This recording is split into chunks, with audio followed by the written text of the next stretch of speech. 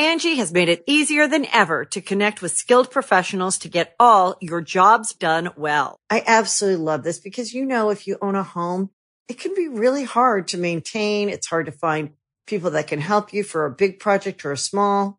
Well, whether it's in everyday maintenance and repairs or making dream projects a reality, it can be hard just to know where to start. But now all you need to do is Angie that and find a skilled local pro who will deliver the quality and expertise you need. Angie has over 20 years of home service experience, and they've combined it with new tools to simplify the whole process. Bring them your project online or with the Angie app, answer a few questions, and Angie can handle the rest from start to finish. Or help you compare quotes from multiple pros and connect instantly, which means you can take care of just about any home project in just a few taps. Because when it comes to getting the most out of your home, you can do this when you Angie that. Download the free Angie mobile app today or visit Angie.com. That's ANGI.com. If you're an athlete, you know the greatest motivator of all is the fear of letting your teammates down. After all, a team is only as good as its weakest link. So you owe it to those wearing the same jersey as you to be your best every time you step on the field. That's why there's no vape in team. When you vape, you can expose your lungs to toxic chemicals that can damage your lungs. If you're a step behind, the team's a step behind. Brought to you by The Real Cost and the FDA. Now streaming only on Disney+. My name is Taylor. Welcome to the Eras Tour. Experience Taylor Swift's record-breaking Eras Tour. Does anyone here know the lyrics? Prove it! Taylor Swift The Eras Tour, Taylor's version, with 4 additional acoustic songs. Now streaming only on Disney+. Sacred Symbols, a PlayStation podcast, is brought to you by, well, you. If you want to learn how to support our show, go to patreon.com/laststandmedia.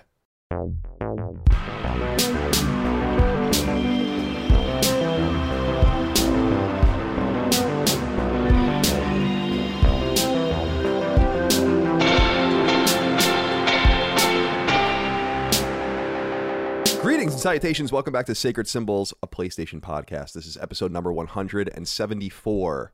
My name is Colin Moriarty. I'm joined as always by my son, Chris Raygun. Chris, how is your health? It's there, I guess, like when it needs to be, but, I'm sick because my girlfriend got sick and you can't avoid that. And then you made out and you got, how could you? Yeah. I thought about kicking her out in the rain. I was just like, go walk the fuck home, get out of here. But, go on now, get. Yeah, but I thought that might be that might not go over well. No. But you can't kick her out in the rain. Nah. Well, I'm glad you're well. I'm glad it's not COVID. We were hypothesizing on text. Could it be AIDS? Could it be, you thought maybe it could be SIDS? I was like, well, now we have a lot of new questions. Yeah. It was it could have been a really slow acting SIDS. Right. Like you got but... SIDS, but yeah, there's some sort of time draw wherein it's only resonating now in reality. Yeah.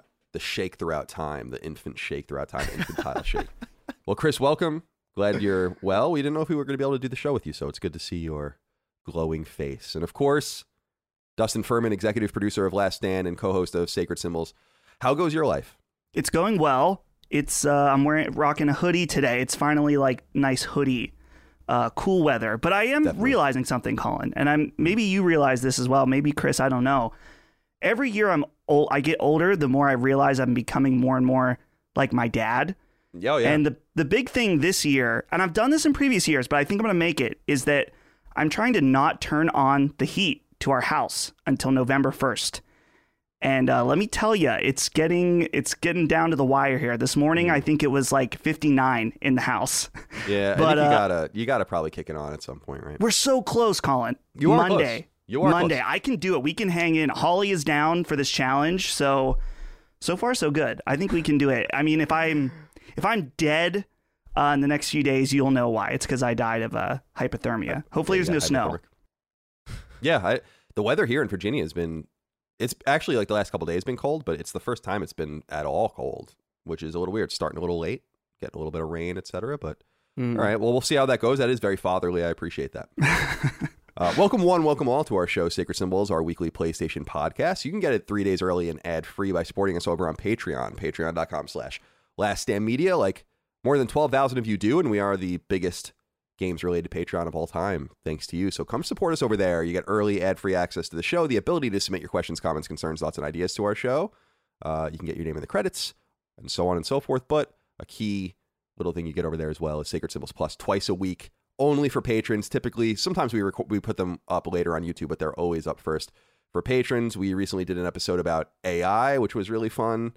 I sat down with someone from Samsung's Moscow-based AI learning space to talk about the future of video game AI. We had Micah on, our new coordinator, my girlfriend, but our new coordinator, to get to know her better because she's going to start popping up on podcasts soon. We had an interview, as I said, with the lead programmer of Techland. We did an episode about Gran Turismo 7. We did an episode about the legality and morality of emulating games. We did an episode with Q Games, which was really fun, the Pixel Drunk people and the Tomorrow Children people. That one's public now. You're right. That one just went public. By the way, our live show from September is also live for everyone on YouTube. You can go check that out. Thank you so much for joining us there, the hundreds of you that came. And we're going to start rolling out our spoiler cast / review discussions soon in earnest. I think we have to figure out what we're going to do, but I'd like to start getting these out once a week or maybe once every 3 episodes until the end of the year. So Deathloop, Kena, Far Cry, etc. Now for this, we're going to start bringing in a different group of people. Like Mike is going to come in for Tales. We might have Eric Kane on for Far Cry and Kena.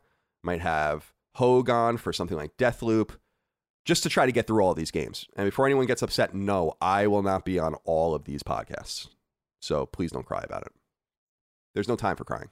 And I don't want to hear it. All right, let's see. Is there anything else that we need to talk about before we get into this? There are a few corrections, a few notes. Let's just get into it in earnest. Jeff Cazares wrote in and said, "What's up, guys? In relation to last week's topic on the Resident Evil 4 VR censorship and PlayStation doing it, I just wanted to let you all know that I was going to upload a video to Twitter using the PS5 UI the other day, and it didn't let me because the text had the word shit in it. The sentence was going to be, Juliana ain't got shit on me from Deathloop. Because I one-shot killed the other online player that invaded me and it was a hype moment. With those guardrails set by Sony, I'm pretty sure PSVR will probably get the Oculus RE4 VR version.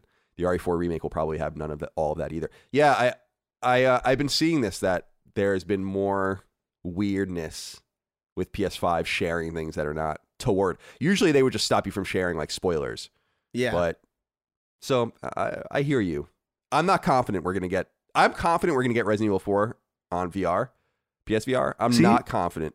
Huh? Well, I'm sorry, go ahead. I think Oculus paid for that though. They might have, but I'm saying these timed ports always migrate. Right, I wouldn't be surprised at all if this came to PSVR too. Personally, it could be. Sony pays for a lot of things too. Sony paid for Kena, which we'll talk about in a little while. So yeah, I'm feeling kind of sad about that because Capcom, I don't even know who they're responding to, and obviously Sony has their own agenda as well. But Anthony C wrote in, "Chris, we have to confront you." He says, "Hello, Colin and the boys. I saw on Twitter that." Oh, I'm sorry, no. He says, "Hello, Colin and Sons." We're getting ahead of ourselves. This question is for Chris. Why are you in such denial about your fish and spider fetish? Oh, my God. Colin, ask Chris what this is all about. Maybe he can try to explain himself better this time. Your son needs to accept himself for who he is. We won't judge you. We just want you to be honest with yourself. What is that all about? So, Shuon Head and I, you know Shu, right? You know June. I do. She tweets some, like, ridiculous shit sometimes, and she tweeted about this fish from Finding Nemo, voiced by Willem Dafoe, and she was like, "Can we agree the fish is hot?" And I was like, "No, it's a fish." And we decided to, we DM'd a little bit, and we decided to have, like, a stupid little play debate, just because, I thought it'd be light and fun and stupid. And we were just arguing about whether or not the fish is hot or whether or not it's like just the performance from Willem Dafoe. And that was my argument. It's just you're attracted to the sound of Willem Dafoe's performance, not the fucking fish. Right. And then they were bringing up like different, like, oh, what do you think about this? What do you think about Lola Bunny? And I was like, I never understood that. She's a rabbit and it's gross. But Somebody brought up the spider from oh my god, what movie is that? It's a movie that I always no. It's like a movie that I always think is like a fever dream in my head until somebody reminds me that it's real. James and the Giant Peach. Oh, there's okay. like a spider voiced by I think Susan Sarandon. It's like, oh, what about this goth spider? And I was thinking about it. It's like, yeah, that's a good performance. And it's like, it is one of those things where it's like, yeah, that's kind of an attractive performance. It's like Susan Sarandon doing a French accent. Like, I get it. But the spider isn't hot. It's not the spider. Like, I don't understand why people can't understand this. It's so baffling. But then there are people who are out there who are like, you know, I don't know. I'm not going to judge people, but I also will. You know, personally. I've been clickety-clacking away here trying to find, because I thought for sure I'd find. I'm a little scared that I searched for it, because who knows, the FBI is going to knock on my door now. But I searched for sexual attraction to fish, assuming that some sort of philia would come up, right? But there is nothing. No, of course not. Because how could there be? Yeah. That's true. You know, that photo. I remember listening a long time to Howard Stern. This was probably like 20 years ago, and a guy called in who was claiming that he had a sexual attraction to dogs, and it was like this. I don't know if people remember this was a famous Stern thing, and it went on and on. But it wasn't that he was having sex with dogs; it's that they just aroused him, or that's what he claimed. And this is the kind of shit that I was thinking about as we were having this conversation. This is a horrible conversation. Please don't fuck the fish. Yeah, don't do that. Also, like, there's this photo that Colin occasionally sends to me of this fish with human teeth that, like, only further cements, like, how I've always felt about them. Listen, they just I don't hate belong. that goddamn thing. Oh. You sure love sending it, though. I know. I need Fish to torture fuckers. someone else. Stand down. Stand down. All right. Awesomeo55 wrote in and said, "Hi, Colin and the boys. I saw on Twitter that Colin is going to keep his Twitter strictly business related now, due to increase in parasocial behavior. I've noticed that other internet entertainers are doing the same thing. Could you elaborate more on what we as an audience can do to reduce parasocial behavior?" Well, it's funny because I brought up this word, and then when I was reading Chris's Twitter account later, he had actually used the same term earlier that day, which I thought was really interesting. So having kind of similar experiences maybe. Yeah. But I wanted to ask you guys about this because I'm feeling pretty comfortable right now with the declaration that I've made. This happens to me a lot, actually, in my life, where I just immediately, I'm like, no. And then that's the end. Like, I'll just like, there's like no indication that something is going to happen. Then it's like, no, I'm good now. And I think I had that realization with Twitter last week. And just to kind of give everyone a little bit of a story, and I say this because I know Chris and he don't get along. Chris doesn't like him, but my friend Dave Rubin, who's a political commentator, sold his company to Rumble, the new kind of YouTube competitor, which is awesome. I mean, that's a big deal. Yeah. And so I congratulated him. No political stuff or anything like that. I understand he's a political character, but Dave's a friend of mine. I don't even really know what Dave's politics are anymore. I don't talk to him about politics. Mm-hmm. But I felt like it brought out so much weird venom and what I've looked at as parasocial behavior. Right. And I know you expressed something recently about your relationship back in the day. Mm-hmm. And feeling a similar thing.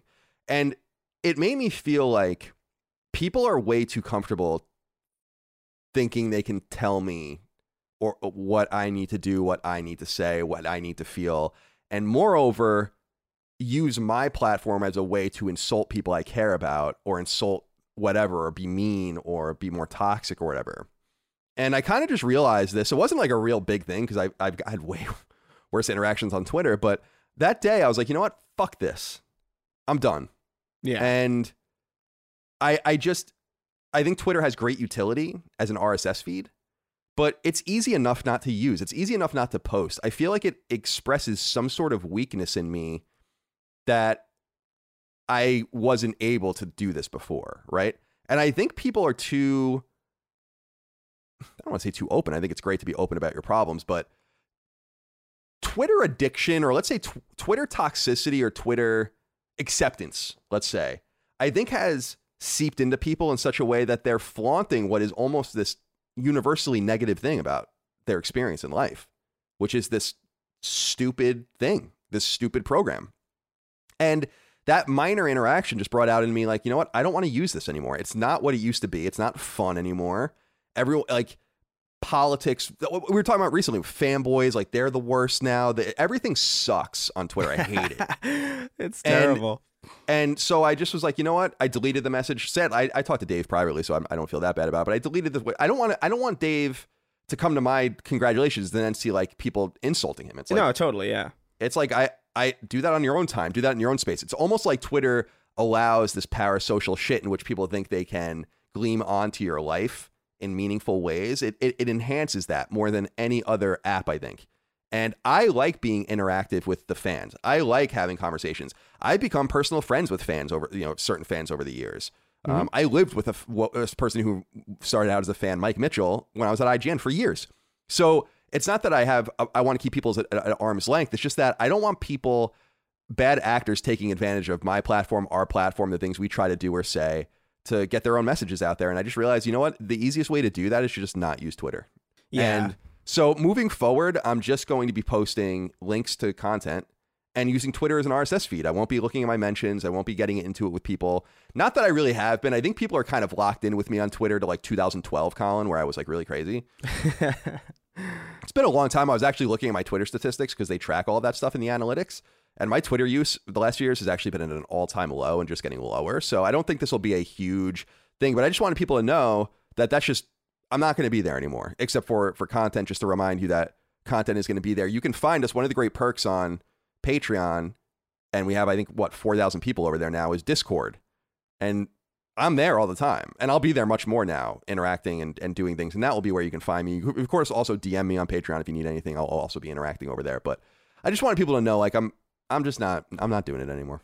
It's just, it's even when you try to use it positively, even when you try to have a good day, even when you try to say something, someone's always there to cut you down. Someone's always there to second guess you or to what if or actually or whatever. And I'm like, that's fine, but why am I doing this to myself? Yeah. So I've been pontificating. Chris, I'm just curious what you think of that, if you have anything else to say. Because I noticed with I don't want to open up the can of worms with your ex-girlfriend, who's a friend of mine too. Yeah. But I know that you guys really struggled with that, with people thinking they have the right almost to inject themselves, right? And it sucks and it makes it more complicated. Yeah. It's weird when something that's usually like for 99% of people is a very personal, interpersonal thing becomes like a weird symbol for people. It's like it's a very weird time. Like it was much easier for her, I think, because she'd been very famous for a long time. But this is very new to me. Like the idea of like having a relationship and having like hundreds of thousands of people care about that, like in a way that they would like have really strong opinions. I've never had somebody have an opinion about, you know what I mean? Like about like my relation. That was a very weird thing. And I totally get it. It's like there's a lot of parasocial behavior that I think Twitter like capitalizes on. I think it's almost algorithmically designed to do so. And it is unfortunate that like the few times that there are positive uses, it's usually it always inevitably just kind of falls into this weird cynical like whirlwind. Like I remember like being tagged in something like a couple of weeks ago by like a friend of mine, and I remember being kind of surprised because I was like, oh, I'm surprised that somebody in that sphere would tag me, like knowing that like people might have like this assumption or that assumption. And like I go in and most people are positive, but there's like sure enough, there are these like weirdos who are like, why are you associated with this person? And it's like, dude, fucking, I'm friends with these people. It's really weird when strangers think they know more about people than their friends do. And the fact that that's even possible for people to actually think is like a huge failure on the part of our like social media platforms and on the part of the way that we structured our internet. Like that, it's such a failure of human will that is even remotely possible. Well said. And that's exactly that last part. It's a failure. I'm a pretty willful person. I'm pretty disciplined. Yeah. I don't think it's discipline. I actually think I'm really OCD. So that's why I work out every day. That's why I do what I need to do. Like I get everything done. But I think maybe that also feeds into the negative aspects of social media. And I don't think it's that big of a deal. Like Instagram, I like Instagram, but I actually forget it exists. I have no problem using Instagram. Facebook, I don't use at all anymore, except for Last Stand. Like, I just fucking hate Facebook. So this is kind of the last vestige for me until I go to Discord and have a more personal thing. But I just want to let people know and kind of just get people's opinions. Dustin, I want you to sound off if you'd like as well. But to me, it's a reminder of a few things. It's okay for you, in my opinion, to have a Venn diagram, a very complicated Venn diagram in which you know people that like people that you don't like, that you know people and care about people that agree, that think things that you don't agree with, that all of those different things. And a good example, I don't want to like bring him back up, but you know, my friend Dave, who Chris doesn't like and Chris knows personally, I like and I know personally, that doesn't come up with us. It doesn't. I have never once been like, hey man. No, exactly. And it annoyed me because people bring it up once in a while and I'm like, but don't you understand that Chris and I are friends and know each other and it doesn't matter to us? You don't know us at all. So, and you don't know Dave. So you have no idea why anyone doesn't like each other or what is going on there. And it just bothered me because I'm like, you know what? Chris is respectful enough to know that Dave is my friend. So Chris knows that he keep those thoughts in his own sphere or say what he needs to say outside of that, knowing that it might hurt someone else involved. I mean, it's just a cognizant thing. And I feel like people are just, I was saying to someone recently, I think the thing that really is setting me off is just watching people celebrate death on Twitter. And I think that was one of the things too, where I was like, you know what, this is fucking crazy. You know, Colin Powell dies, Rush Limbaugh dies, some contentious person. And I'm like, can't you just feel however you want about these people? I don't care. Yeah. But do you really feel like you need to be so ghoulish and dark? Like, we can joke about the death of Rush Limbaugh, but do you have to really celebrate? I'm sure people love him and care about him. I'm not saying fans. Yeah. You know what I mean? It's like, I'm just like, this is too much for me. It is a little like uncomfortable. I think the main thing that bothers me about that stuff is that they're not even around to like, not defend themselves because they don't really care about that. It's more or less that you're kind of trying to hurt a person who can't be hurt anymore. So all that's left are like the innocent people in their lives who might have cared, you know? And then this contentious person who by and large sucks a great deal probably has like kids who just like, it's my fucking dad, you know? And like they got to read all this shit and like that guy's not around for it. So it seems like a completely like misallocated use of anger. Like it's just like, hey, listen, feel how you feel about it. I didn't shed a tear at all, but I'm not out there like throwing a party. You know, it's fucking right. No, that's exactly right. Like it makes you think about me too, where I'm like, man, I don't want to see what people are. Well, I won't, but when I die one day, you know, it's going to be pretty harsh out there probably for me, even though I don't know why. But Dustin, do you have anything to add to this before we move on from this conversation? Not too much. My experience is so different than you guys as just from a follower level perspective. So if anyone wants to come follow me at Dustin Can Fly, you can join me in this slow moving, like a car on ice towards off a bridge into depression, mental illness, whatever. You can be a part of that by following me on Twitter, and I can be in the exact same spot as Colin and Chris. So I'm looking forward to it. I think one of the things that happened at Twitter that I think made it worse, even though at the time it made it seem better, was opening up the word count. It became way too sophisticated. I became a fucking expert at using all 160 characters. I write everything I need and then I would delete until I got it down. And I think that it became more than what I think it was intended to be. And it has become a tool of venom, vile behavior, psychopathy, and just general meanness. And I know people think I'm a brash person, but I'm not a mean person. I don't think anyone that actually knows me would ever say that about me. So that kind of stuff does not vibe and does not compute. And I just wanted people to hear it from me, from my own mouth, why it happens. You will only hear me on Discord, on Patreon, and on our content. And I actually think that that's for the best because it allows me to say what I need to say. And I'm going to tweet out everything that I'm on, guest appearance stuff. I'll make sure that's all out there. But the other thing I have to say, and Chris, I'm sure you know this especially, although Dustin, I'm sure as a content creator, you're learning this too, is that even from a promotional standpoint, Twitter is really useless. I mean, it doesn't drive any traffic compared to like, I can see what is driven from Twitter and it's not much. So even if I didn't post anything at all, I don't think this company would suffer. Yeah. But I know people want to know that I'm reminded that I'm alive and all of that, you know. Yeah, that's pretty much all. That's all Twitter is. It's just like a heart monitor. It's just like, hey, you're still there? It's like, yeah, he posted yesterday. It's like, oh, good. His heart beat it at least once in the last 24 hours. Cool. Like every time I post something when I post a video on Twitter, I just put out a video like when we started recording today, and it's when I post on Twitter, it's like I know it's not gonna like draw a huge amount of traffic. It's literally just so my friends who are also content creators might see it, and they might like, oh, hey, look, he posted, because YouTube's not going to tell them. No, of course not. Why would it? Nah, of course not. Okay.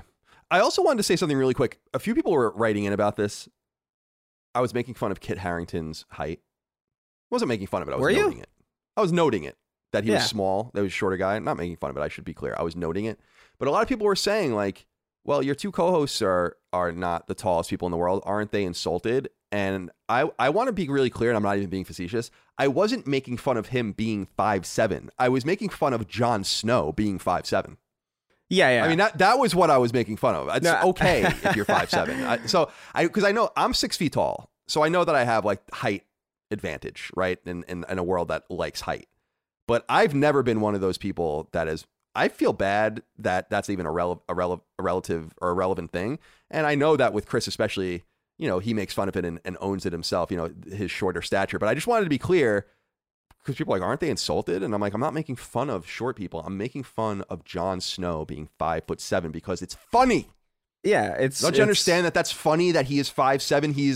He is like the king in the north. The king of the north. Yeah. Yeah, I don't remember interpreting it that way. I'm sure you didn't, but other people interpreted you interpreting it that way. That's very weird.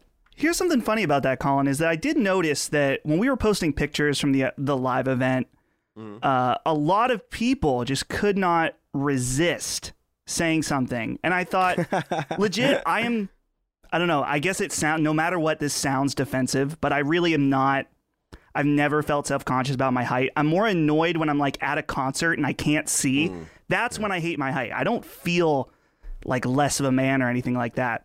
But speaking of Twitter again and slowly making us ill, I thought to some of these people, I'm like, you guys should be glad that Chris and I aren't like very self-conscious about this because some of you are being really rude. Like, yeah, it's mean. I mean, it's weird. I was like, someone else, it might have been more like actually hurt their feelings. Like, now I've been mean on Twitter, no doubt, to people in the past. Oh yeah, but you have to I mean, I'm laser focused on this mostly because I'm self-conscious of my own looks.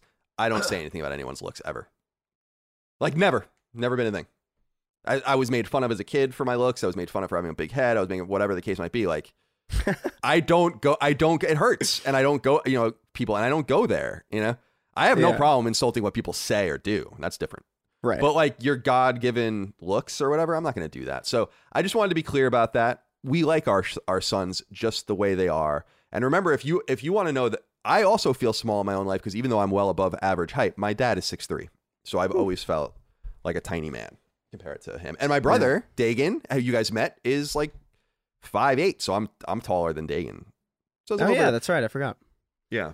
Yeah. So. I don't know. Like, I think it's, I don't know if I saw any of the or maybe I didn't register any of the comments on the photos of us, but I guess I assumed that would happen, but I didn't look.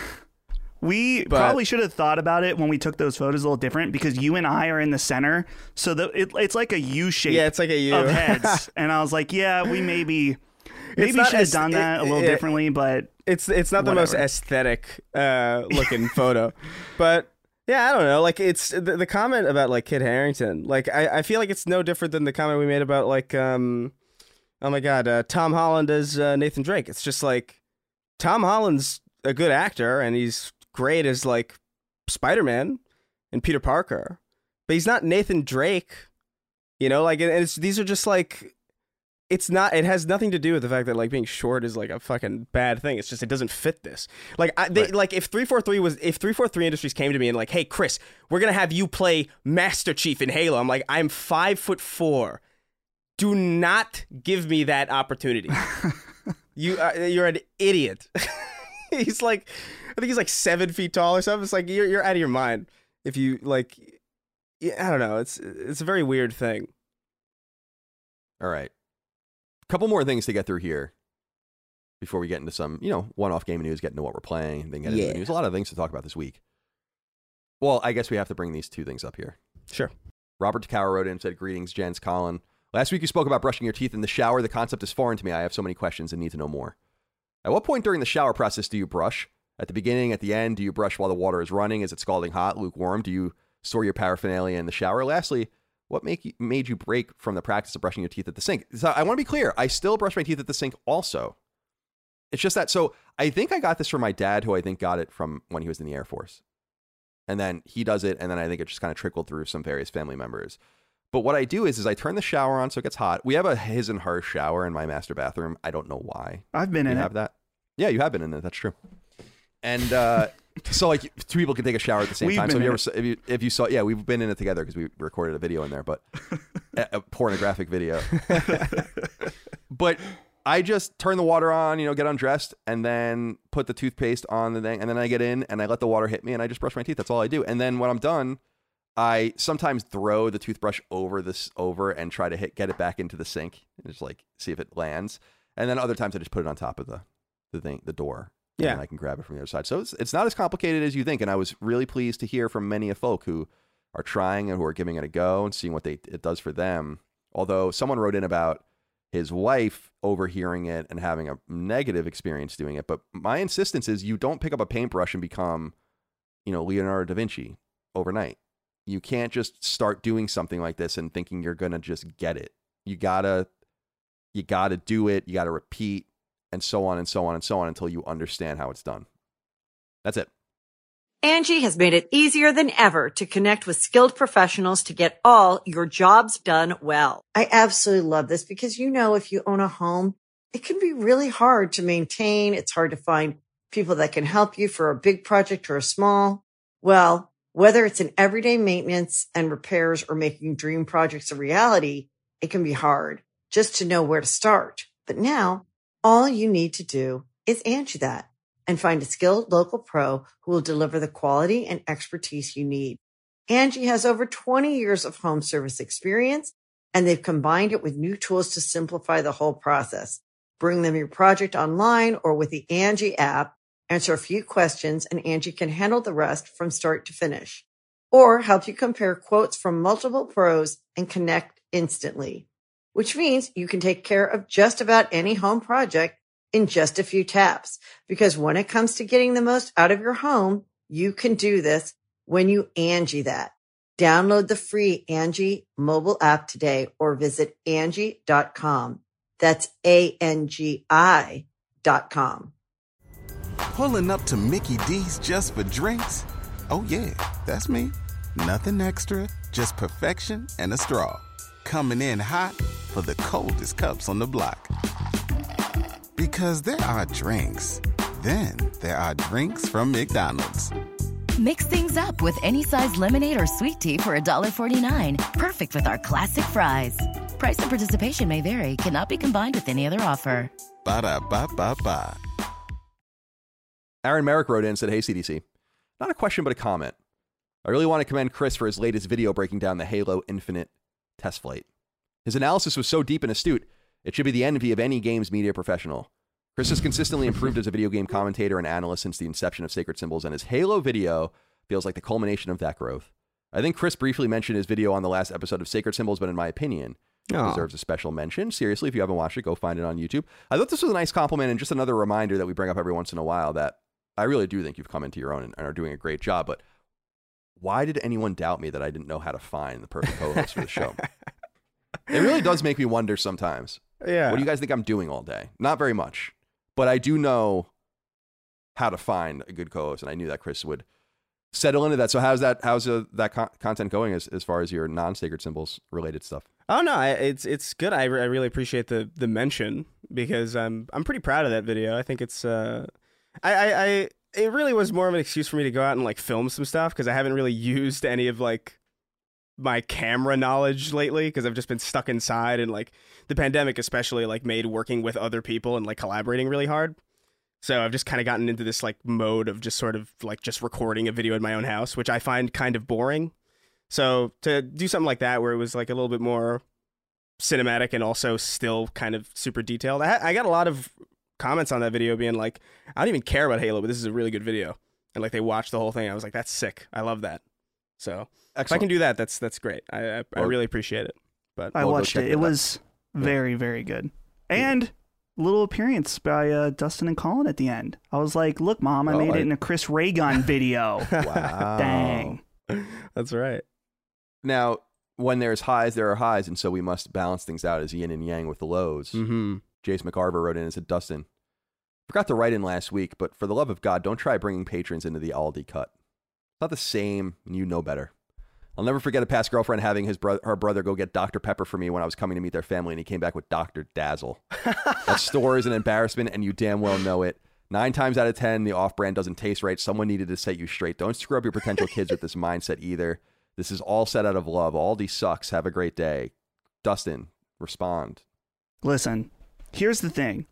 Aldi, not everything is 100%. Like any store or any product, and I will agree, I stay away from the Aldi branded beverages. But that's fine for me because I don't keep pop in my house very often, right? Like that's not something I get. And if I do, I'm going down to like, I don't know, a gas station, picking up a 2-liter or whatever. So, no, listen, Jace, quit being an elitist. You know Aldi is supreme. And, you know, Dr. Dazzle, he didn't do anything to you. Let him practice medicine and create his fine drinks. It's not an issue. And this is, again, maybe I'm becoming a broken record with this statement, but the comments got my back. So, Jace, know your place and stand down. Wow. What else can you say about that? Holy shit. Dr. Dazzle. I know. Can I just say something? Good. there was like some sort of image of all the different Dr. Pepper spin-off names, which are really funny if people can go find that. But I just want to say something about Dr. Pepper real quick. It's horrible. No. And why don't you just go drink Robitussin or something like that? Like why don't you just go get Aldi Robitussin and drink that instead? Dr. Pepper's horrible. You are factually wrong about that. Dr. Pepper is fantastic. Absolutely great. And let me say, Dr. Pepper fans definitely stand down. Whoa. Yeah. Whoa, Chris, you're in agreement with this. Well, I think Dr. Pepper is horrible. Wow. But I also think Coke and Pepsi are garbage as well. I don't like soda at all. Like soda to me is like it's like the most unhealthy thing for you, and it sucks. So like I don't understand. Like I remember having it for the first time when I was a kid, and I was like used to juice and all these like really flavorful things, and I'm like, wow, flavor. And then I drank a soda for the first time, and immediately I burped, and my nose hurt, and I thought, nah, this is not that's my body saying like this is not natural, this is not okay. You should probably immune system stand down, get away from this. Wow, you got to get away from this. So I'm feeling like the odd man out more and more recently. This is just, I'm fine with it. You know, I'm going to be my own person here, but Dr. Pepper is a fantastic beverage. And I don't know. I just don't know if I can stand for this. You know what I remember Dr. Pepper most from? There was a Spider-Man toy from the first movie where like Peter's like in his normal clothes and he webs the Dr. Pepper off the shelf. They made that scene into a fucking toy. I bet you could find it if you Google like Peter Parker Dr. Pepper toy or something.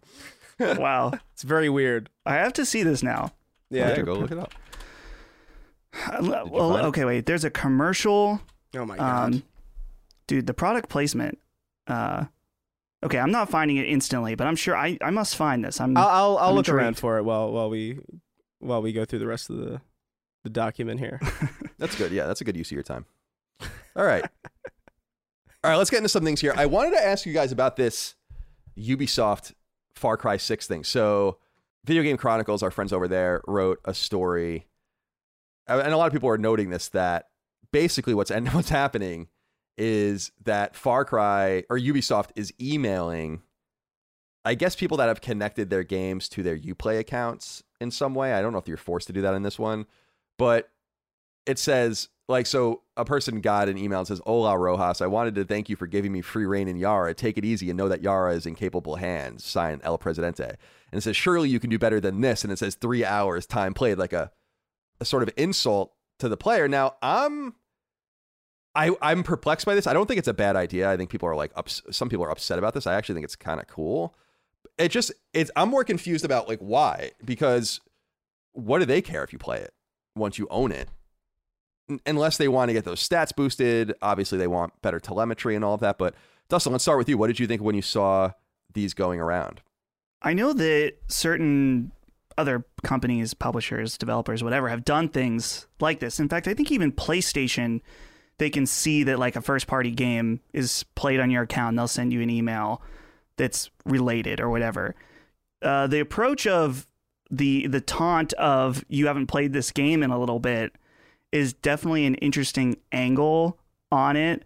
I don't really have a problem with it. In fact, I think that this mostly stems from the fact that people have been not so hot on Far Cry 6 overall. And so the fact that it's like, yeah, come play our game that's exactly like the last three. Like, what's wrong with you? I can understand that being maybe a little ironic, but I don't have a problem with it either. Chris, I saw you were a little more emotive about it. What do you think? Yeah, I don't know. This whole thing is like a little weird just because it feels like, look, video games are fun. They're obviously meant to like engage you. Well, you know, sometimes. I'm told they're not. Yeah. From Twitter.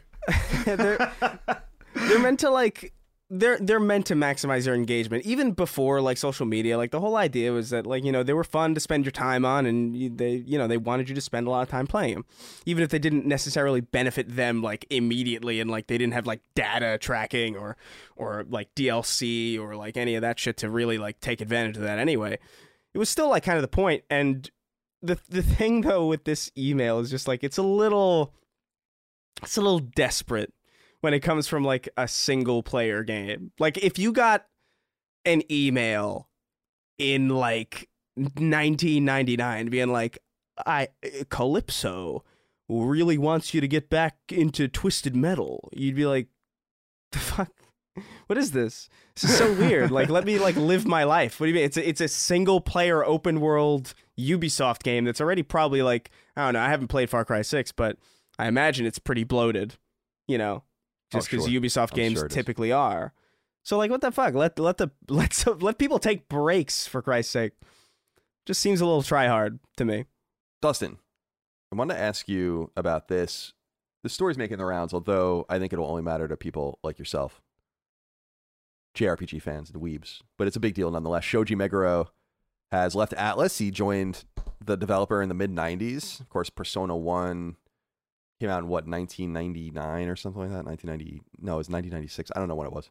But he has been the composer of all of these games since, as long, in addition to the Shin Megami Tensei spin-off games. He did Catherine, which is a favorite of mine, with an awesome soundtrack. I'm curious what you make of this, if anything. Yeah, it initially feels disappointing just because then the initial question is like, well, what about the music for Persona games? I mean, the music is just it's one of the most iconic aspects of that series.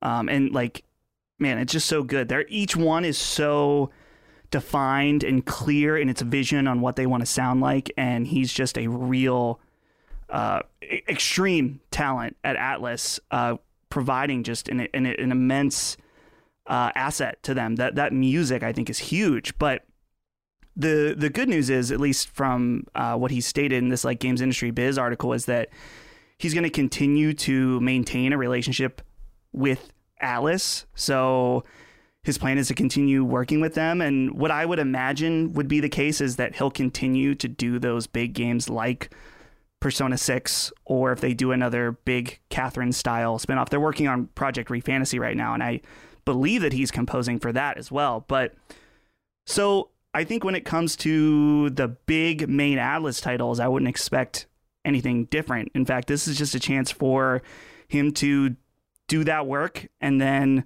instead of maybe working on smaller stuff for Atlus in between, that he can do other big games as well, or, you know, maybe something totally different. He's such a talent when it comes to composing music. He can really do whatever he wants. So overall, though, wish him well. He's fantastic. and I regularly listen to the Persona soundtracks, and it's all because he's just so good.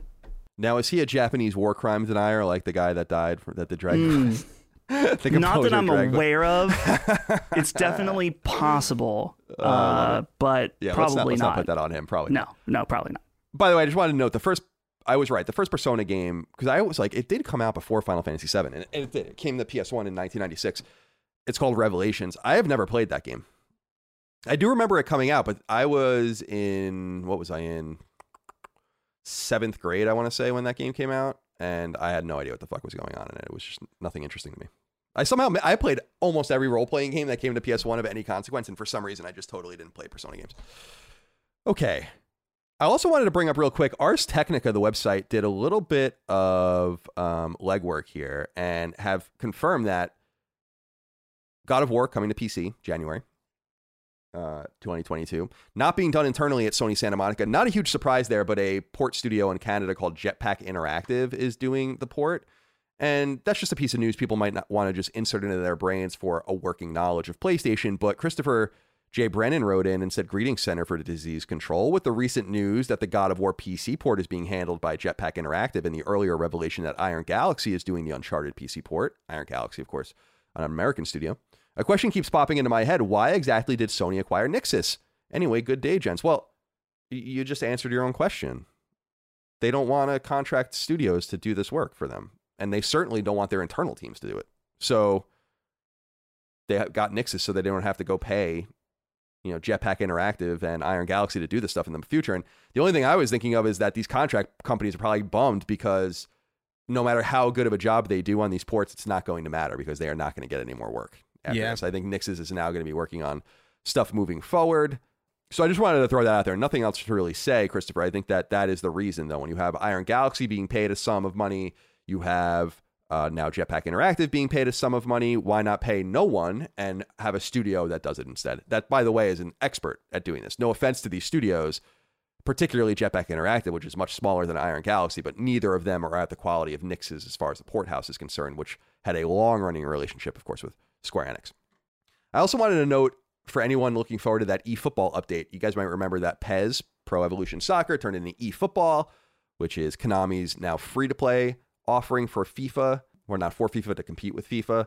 They were going to get a new version of the game out that dealt with a lot of the things. And as Chris was saying, we were laughing, like the way that ball physics, like there's just everything is broken with the game. Yeah. But they've delayed this improvement patch until November. So just letting everyone know to be patient for that. But with everything upside down now with EA and FIFA's relationship, it seems like they're going to go their separate ways. This is a huge time for Konami to get this right. And I actually think that is probably the reason why they're delaying it, because they're like, we need to be more deliberate than ever now. Now we might have a chance to break this monopoly at a time where EA might lose the name.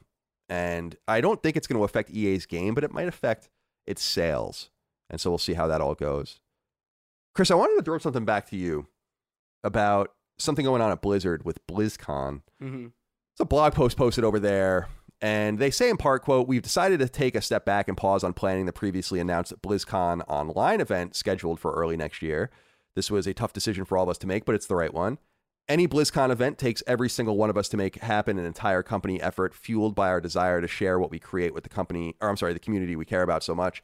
At this time, we feel the energy it would take to put on a show like this is best directed towards supporting our teams and progressing development of our games and experiences," end quote. They go on to say that they're going to, quote unquote, reimagine what BlizzCon looks like. BlizzCon's first, I think the first BlizzCon was 2005 or 2004. So it's going to go away. I'm just wondering what you think about this. This is an old show. I mean, other than E3, GDC, and a few others, this is certainly like the oldest and most established show in games. Yeah. I mean, it's a big deal, but I don't really see... This does not surprise me. I mean, Blizzard is in a very precarious situation optically right now, and I don't think... I can't imagine them going forward and just going on and making... or going forward with traditional BlizzCon and expecting everybody to just kind of... It would be the most elephant in the room kind of event in the entire gaming industry, I think. Like, even this is so much worse than like E3 doing the whole like the ESA like the leaks of all the games media addresses and numbers, right. And that was bad. And even that, I can imagine, like, oh, they could have another E3 next year, and people would be excited to go, and people would go, and it'd be fun. It'd be fun. Nobody would be thinking about that really.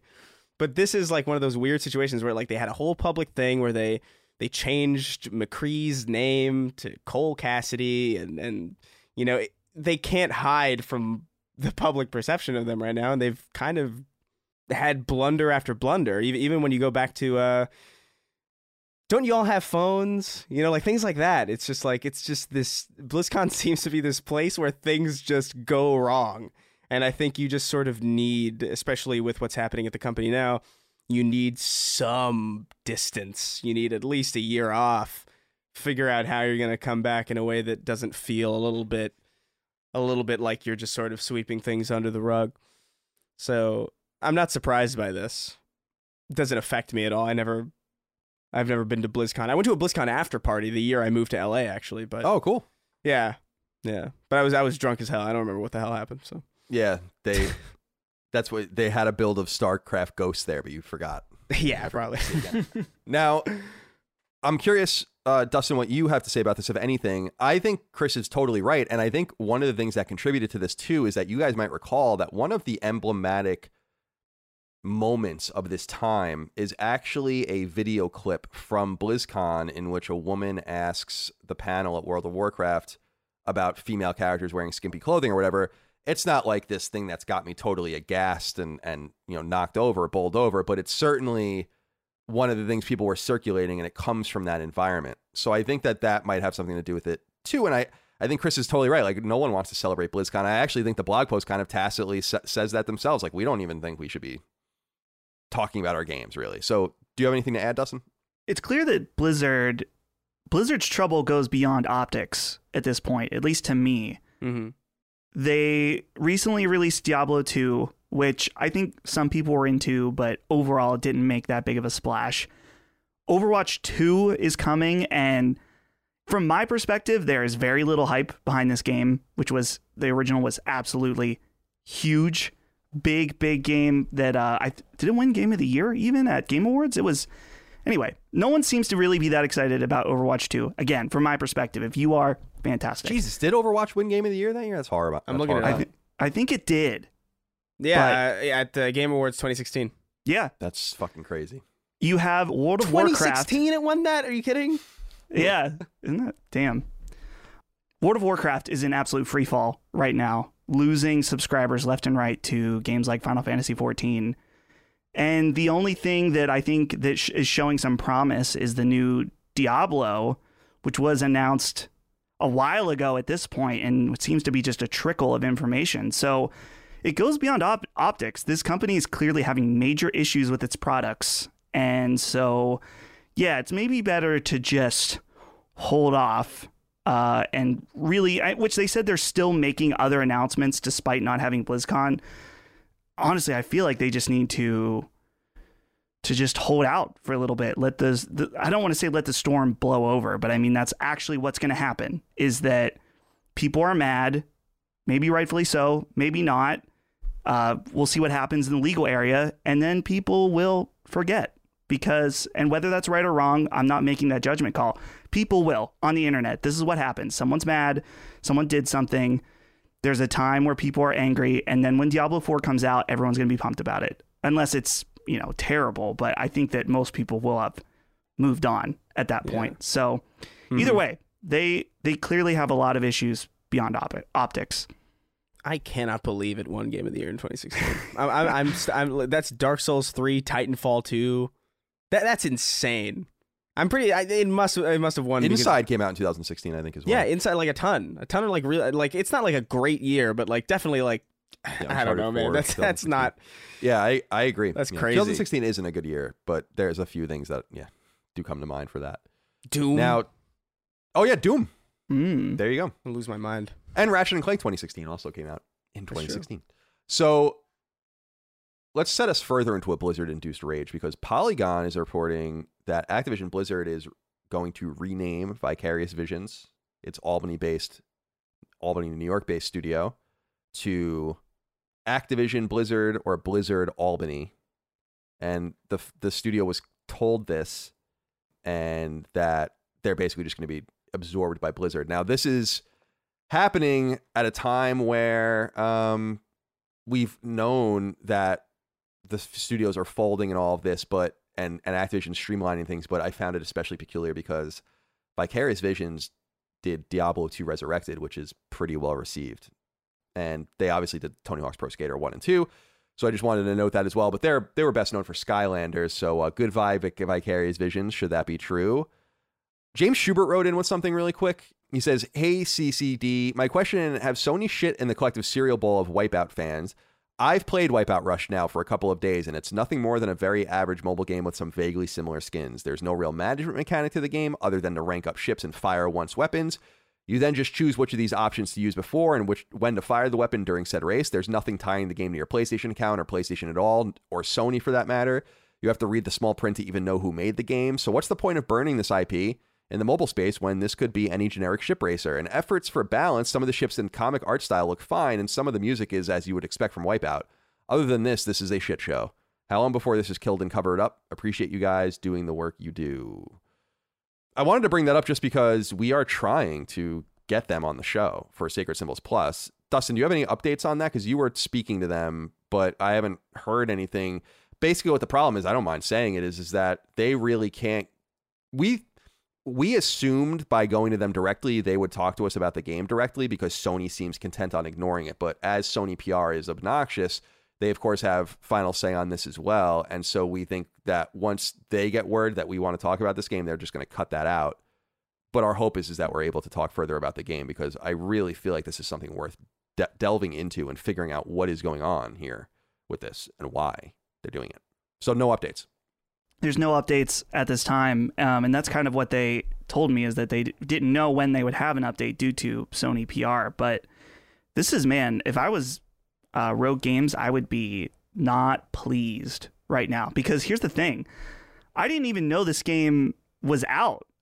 Which I was looking, because it seems to be only out on Android right now. Or wait, no, you can add to your wish list. Is it? I'm just confused. I didn't even know. I don't if this think it's game was out. out. I think he's saying he just might have gotten a chance to play it, or gotten some sort of beta or something. I don't think the game's out. Interesting. It could be. If it did, if it is, it's a mystery to me. Well, but I just wanted to note that we are trying to do something on it. Right. Yeah, we'd love to do that. Like I said, we're in contact, but it's... I know Matt Casamassina personally. Yeah. Matt Casamassina was the person that first offered me a job at IGN when I was 19, and I turned it down to go back to college. He and I go way back. I can have a great interview with him. He's the guy that runs Rogue Games. But we have to just get that permission to do it. I'm sure they'd be happy to do it. I just know now why we're not hearing back. Okay. By the way, I totally forgot to say this at the top, but we'll say it now, and we'll keep promoting it. But we have new merch. I totally forgot to say this at the top, and we should say it now, but we'll continue to push it, and we'll remind you guys, because we know that you want a new run of merch, and we've been working quietly on getting that out. You know how I am. I don't like teasing things. I like rather saying like, oh, here it is. You know, that's fun to me. Yeah. As long as you can have the patience to do so. So we have new t-shirts, new sweatshirts, and all that. Dustin, do you want to go into what we have? It's all at laststandmedia.shop, and it's all made in the USA. Right. We've got 2 really fun shirts that I'm really excited about for you guys to see. I'll just let you... I don't want to describe them. Just go to the website, see them. And then one of the biggest pieces of feedback we got from our initial run of merch is that some people... First of all, they didn't like the text on the arm, which I disagree, but that's okay. And the other thing was they wanted something a little more quiet, a little less loud than a giant Sacred Symbols logo. So we have new hoodies that just have a smaller logo in the kind of like this. If you're on video right now on YouTube, like this PlayStation hoodie, it's not a zip up, but just a much smaller logo. It still has the design in the hood, and it does not have the text on the arm. So a much more low key hoodie that's available for Sacred Symbols and Defining Duke. And I think we also have a brand new Last Stand branded hoodie that I'm really excited about. I'm actually going to order one of those as soon as I can because they look awesome. So cool. Yeah, some new stuff just in time for Christmas. For the holidays. And yeah, I will say, I mean, I'm surprised you don't want to tell people what one of them are. I mean, one of them is what I think will be a big seller for us, which is Moriarty Raygun 2024. Yeah. Which is like really great. design. I think you guys will appreciate that as well, especially because you need us more than ever, don't you? And as far as I understand, when that ticket wins, what Chris will do is resign as vice president, and I will consolidate power into permanent presidency, lifetime presidency, and that'll be it. And then we'll make Chris, we'll make him an ambassador somewhere. Yeah, the ambassador to the Seychelles Islands or whatever. I don't know. Whatever the hell. Something nice. All right, boys. Yesterday, from when we were recording, a couple days ago from when this goes live on Patreon, there was a state of play, and it is time for us to go into it and talk about what we saw and what we thought about it. The state of play was, 20 or 25 minutes long, and it's all third-party related. A lot of people are really down on it. I think it was fine. I don't know what people are expecting. I don't see Sony raising expectations about this, so I don't know why people expected more than this. But before we get into the individual games, we can go through them one by one if we have anything to say about them. I'm just curious what you guys thought about it overall. Let's start with you, Chris. What did you think of the state of play? Yeah, I was mesmerized by how little I thought about it. I didn't even know that a state of play was happening. And I was like, oh, wow, state of play, all right. And I knew that it was third party, which I thought was, a little, all right, fair enough. A little weird, but fair enough. They're setting expectations correctly, I think. And I still came out of it just feeling like I didn't see the purpose, really. Like, it felt like this could have been a blog post or just a series of trailers just uploaded independently to PlayStation's YouTube channel or something, or Twitter feeds or various social media outlets. I feel like the only thing I saw that I was interested in was the thing that was the only thing that I was previously aware of, which was Little Devil Inside, which I think looks cool. It looks like I dig the style of it. I appreciate the tone that they're going for. I like visually striking things, but everything else, man, like, I don't know, that weird multiplayer thing they started with and spent like a weird amount of time on, and that one about like it's like some indie pop band of some kind. Yeah, I want to talk about all these individually. We'll talk about that. Let's do it. But before we do any of that, Dustin, do you have any overarching views on the show before we get into the individual games?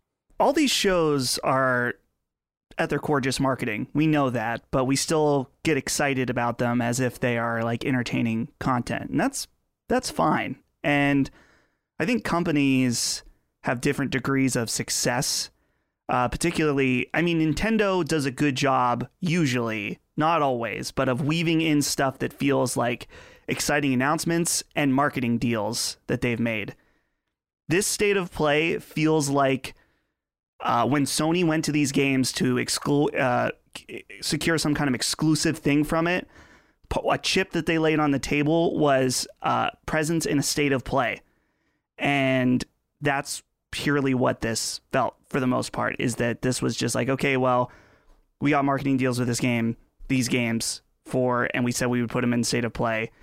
And I don't know, like, it's one of those, it's cool to see what kind of games are coming to the platform, but at the same time, there is an element of, is prestige the right word, to doing a stream, right? You are inviting the PlayStation audience, saying, we have something to say. Come at this time and watch it with us.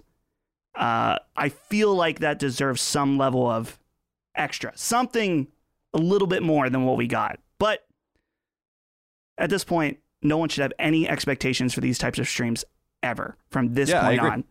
Zero expectations is what I have. And then they're always met, because how can you not meet zero expectations?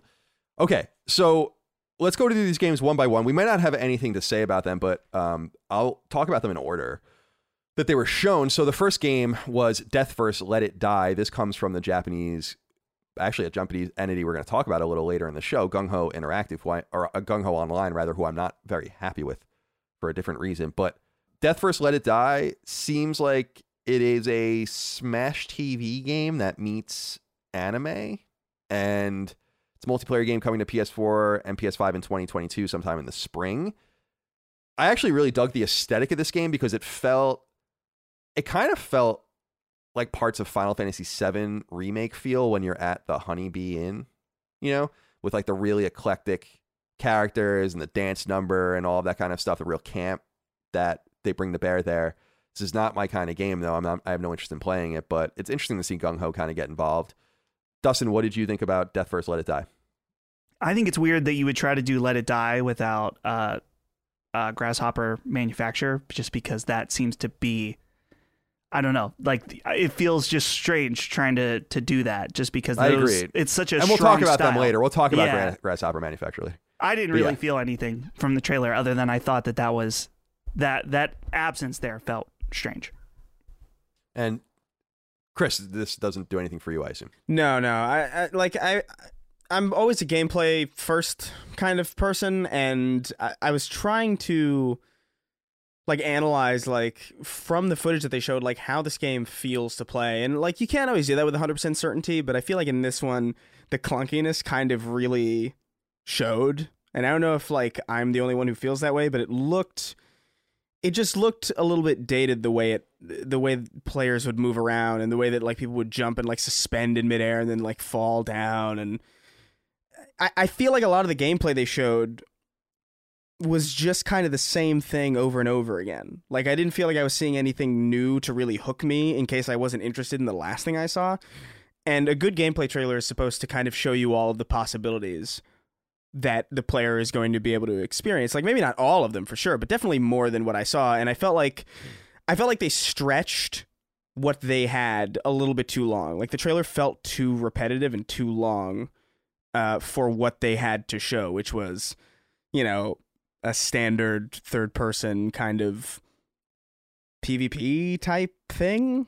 I think maybe I wasn't even sure. That's what it seemed. Yeah. Yeah, that's the vibe I got, but I don't know. I can't say it looked too appealing to me. I will say I did like the visual aesthetic of it. I did appreciate. That's what I was going to say. Like, yeah, I like the idea of like of a game show.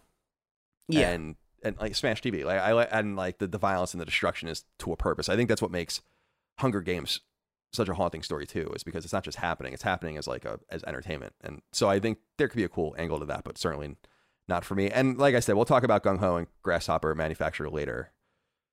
The next up is a game that Chris brought up already, but We Are OFK. This seems like it's going to be a 5-episode episodic game about a band, and they're in LA. I was researching them a little bit. They're an LA 4-piece, and I liked this trailer, actually. This was something that it seemed like people were down on the most, and from my perspective, there were two interesting things about it. Maybe three. Number one is you're Sony, you know people are going to make fun of this, right? You do it anyway.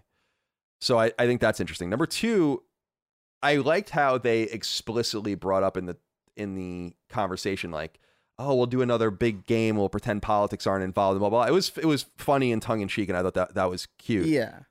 But I actually dug the idea of this kind of cross-pollination, cross-media fusion of they really are going to release a record, and the songs are going to premiere somehow in this game, and it's going to be tied into getting to know the band and the product. And I don't know if it has any hope of success, but it seems like Sony is investigating musical options, which I think is funny. Remember, in the last State of Play, we saw that they were doing something, I think, with Kid A or OK Computer or something from Radiohead, and that's a much bigger deal than this. But I don't know. I thought this was kind of cool. I have no idea what it's going to be, but I had no problem with it personally. Yeah, I think it's an interesting premise, but it's kind of like, you know, Colin, if they made like if like 311 came out with like something like this, you know, you'd be all about it. Right. Of course. And like if like Rise Against did something, I'd be like, oh shit, yeah. But like the thing about bands is like you kind of have to already care, you know, like, and I can't say that I really cared about it. I did appreciate the tone of it. And when it opened up and it was like war sucks. And I was like, I was getting excited because I thought like, oh, this reminds me of like the late aughts where you had like this kind of like tongue-in-cheek like middle market like satire, like, oh, I thought it was going to be something along the lines of like a Matt Hazard type deal where it was just like, oh, are we in for like a weird like parody thing? And then it undercut itself a little bit because like, yeah, it was funny and I appreciated the tongue-in-cheek nature of it, but what they served me in place of, you know, generic video game. They served instead. They kind of gave me this thing that I kind of had to be in on to really care about. So I don't think it's a bad idea. I think it's like a very niche thing, and I think it could be very interesting. I just don't think this really had any real chance of resonating with people that weren't already like familiar with that genre or that band or this type of content. I hope it's good. I hope it's interesting, and I hope it reviews well. Like that'd be cool as hell. It'd be interesting to see like almost like interactive documentaries. Like that'd be sick. Right. Yeah, but I think so too. I don't know. I think they shouldn't have started it in a way that made me, and maybe it's my fault because I just kind of sort of projected what I assumed would happen based on that like first couple lines of dialogue, and it got me excited for something that like ultimately just didn't appear. So I also feel like when it started, because they say war, whatever, that's from Fallout specifically. Yeah. War never changes. And I thought it was maybe Sony making fun of Bethesda a little bit too, like being comfortable being like, we'll make fun of this a little bit, but I don't think that had anything to do with it either. But this comes out in 2022, PS4, PS5. Mm-hmm. Dustin, do you have anything you want to say about this? Yeah, I found that some of the jokes felt kind of cringy to me, but that's just me. I don't think this is one that I'm going to enjoy. I think what Chris said about being interested, like if it's a band, having some of that preliminary interest is part of it. Not always, but like the Radiohead thing, hell yeah. I am very, very excited for that. But you know Radiohead. Right, yeah. That's kind of the thing. That's like, yeah. I remember listening to... If you didn't know Radiohead, would you give a shit? Right, exactly.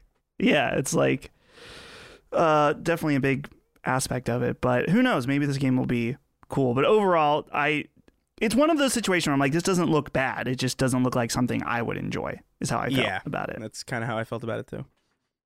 Well, I like seeing new things, and we'll see how it does. I was surprised because episodic games are going away, so that was the one literal production note that I would have about that, but we'll wait and see. I think there are a couple of things we can just not even talk about here. Bugsnax is getting free DLC called the Isle of Big Snacks for free in early 2022. No trophies, therefore no play. Five Nights at Freddy's, December 16th. I don't even care about.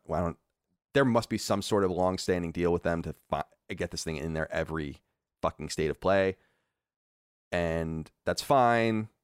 I know it's big, but kind of tired of seeing it. The next game from there was Death's Door. This one is soon on the horizon, November 23rd. And this is awesome because this comes from Acid Nerve. And I haven't even thought about these guys in a while. They're a British a British two-person studio. And they made Titan Souls, which came to PS4 and Vita in 2015. And folks might remember that was a one-hit kill boss rush game. And it was a really cool game. And I really, really dug that game. Was really bad at it, but loved the flavor of it. Was really excited to see this, and people are talking very highly about this game. Dustin, have you seen anything that you want to talk about here with Death's Door? Oh, Death's Door! I'm really, really excited to play that. People have been playing it on Xbox, say it's fantastic, and I love this is a game like visually I'm really connected with the overall style of it. So honestly, like the fact that it wasn't on PlayStation wasn't holding me back from playing it because I would have happily bought it on Xbox or PC. But since it's coming to PlayStation now, which is where I primarily play, I'm probably going to pick that up pretty close to launch. Yeah, the game, I was looking, I thought it was August, but yeah, it actually came out July. July on Xbox One, Xbox Series X, and PC. And November 23rd is the date here for that. Anything to say about this? Chris, did you play Titan Souls? I didn't play Titan Souls, but I did play a little bit of Death's Door.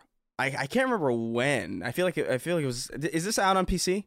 Yeah, it's out on PC as of this summer. So I think I played it on PC a little bit earlier this year, and I didn't play a lot of it, but what I played of it was really solid. Like it is a really like solid little game. The art style of it is like really great. I love the tone that it has. It's very up my alley. Gameplay's a little simplistic, but I don't think that's necessarily a bad thing. I actually think that's kind of a strength. And yeah, I would definitely recommend checking this one out. Like it's a pretty cool, striking little game. Okay. Next up was Kart Rider Drift from Nexon. Now, this is an interesting game because as I was researching, I thought this was announced for PlayStation already, but I don't think it was. So I don't know if you know anything about this game. I went and did a little digging about this. First of all, it's coming to PS4, not PS5. It'll have a beta soon. It's free to play. It'll be available on PS4 in 2022. And it's on Xbox already. But going back, and I don't know if you guys know this game has actually been around for like 15 years and is called Crazy Racing Kart Rider in Korea. And it's also like a big game in Taiwan, as we like to call real China. So they're slowly migrating this brand as Nexon grows bigger and bigger. Nexon's becoming a massive international brand in gaming spaces, not in hardcore gaming spaces.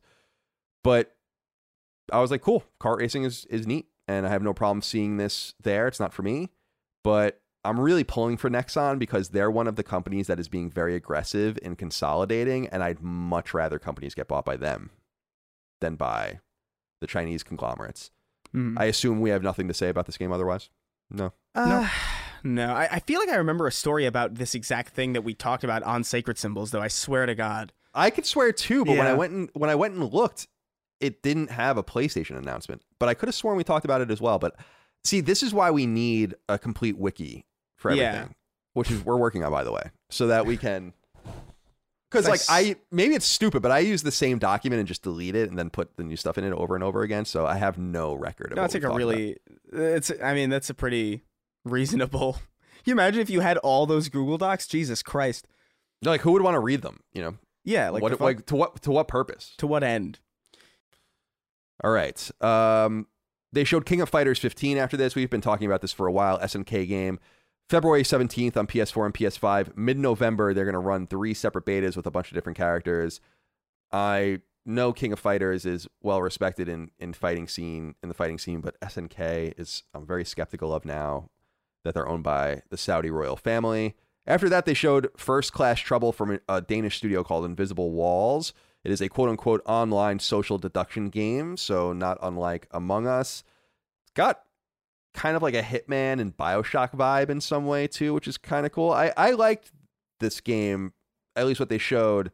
And what's cool, we'll talk about it later, it's going to be available immediately on PS Plus on both PS4 and PS5 beginning November 2nd of 2021. And it's about personoids, so-called personoids versus humans on a space station. Dustin, what did you think about this game?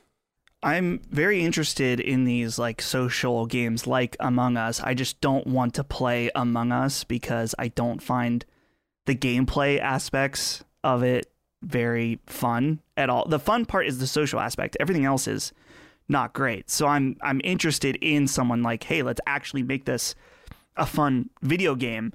This looked a little stiff in a lot of places, but that might be fine. That might not be a big deal at all. I'm super happy that it's a PlayStation Plus game. This is actually perfect because if you want to play it, you don't have to convince your friends to buy it with you. You can just download it as long as you have PlayStation Plus and check it out. So I feel like I will definitely check it out, no doubt, since it's on there. Chris, what say you? Yeah, I think I'm of a similar mind. It reminded me of like early access, early access We Happy Few, in the sense that like you could tell it's like, this is a pretty good idea, but it's super stiff looking. You know, that's kind of the emotion that I got when I was watching it. But it looks interesting. I do appreciate these social multiplayer games. I played a little bit of Among Us. It's fun. It's fine. It's definitely impressive that game is as big as it is. Like that studio is that's pretty amazing, you know. But I don't know. I'll probably give this a shot. But I wouldn't be surprised if the day came where this was available on PlayStation Plus and I just kind of forgot. You know, it's not drawing my attention. But if I remember that it's out, then I'll probably check it out and see what it has to offer. But yeah, you know. It's interesting because that you brought up We Happy Few, because obviously Compulsion's that game has BioShock vibes. So there's something that ties all those together. But yeah, not for me. All right, the game I'm actually most interested in is next, Star Ocean: The Divine Force from Tri-Ace. Now, Dustin, I assume Chris will have nothing to say about this, but Dustin, I'm really curious to hear what you think about this. Of course, Star Ocean is an old Super Famicom, actually a very late Super Famicom role-playing game, never came out in the West. Came out in 1996 on Super Famicom, which was a year after PS1 had launched. But Star Ocean 2 and 3 were pretty well-respected PS1 Japanese role-playing games that got released. Second Story, specifically in the West, that came in 1999. And there have been Star Ocean games since. And Tri-Ace, the Japanese studio, is best known for Valkyrie Profile. They did that game Infinite on Discovery. You might remember on Xbox 360. They did the game Resonance of Fate, which kind of came and went back during the PS3 era. And they also were responsible, unfortunately, for Final Fantasy 13-2 and Final Fantasy 13-3. So they're an interesting team, and it's cool to see Star Ocean because in a gap of no new core Phantasy Star games, fusing traditional Japanese role-playing games with something very science fiction is just not something that happens very often. And so I do like seeing that. I'm very curious, Dustin, what you thought of this. Yeah, interestingly enough, I've never played a Star Ocean game ever. So this looks, definitely up my alley. I'm really intrigued by, I'm looking at the blog post now, they're really emphasizing traversal as a big part of this, like characters flying around, which is interesting, but also could be very dicey just because that's where a lot of games don't nail that necessarily. But I'm very, very intrigued by this. I'm curious about like the world, like how much is this going to be like a Final Fantasy where I don't need to know anything else? Is it going to be helpful to as I remember, Star Ocean games are separate, I think. Right. But I could be wrong about that. They might actually be bundled in like really amorphous ways like Dragon Quest games are, where they come in threes. You know? Oh, but like you would never even know that. Like Dragon Quest comes in threes. But that's not even important to know. Like that doesn't affect, did that affect your enjoyment or lack thereof of Dragon Quest 11? No, of course not. Right. But yeah, cool to see. Yeah. It kind of gave me, I don't know, seeing the combat, I was like, this kind of has more of a Tales vibe to it. But I don't know. What did you think about it? Have you played Star Ocean games, Colin? I don't know if I've heard you talk about not all of them, but yeah, I have. And I haven't played the newest ones because they're not very well liked, like the PS3 ones. I think I might have played one of those.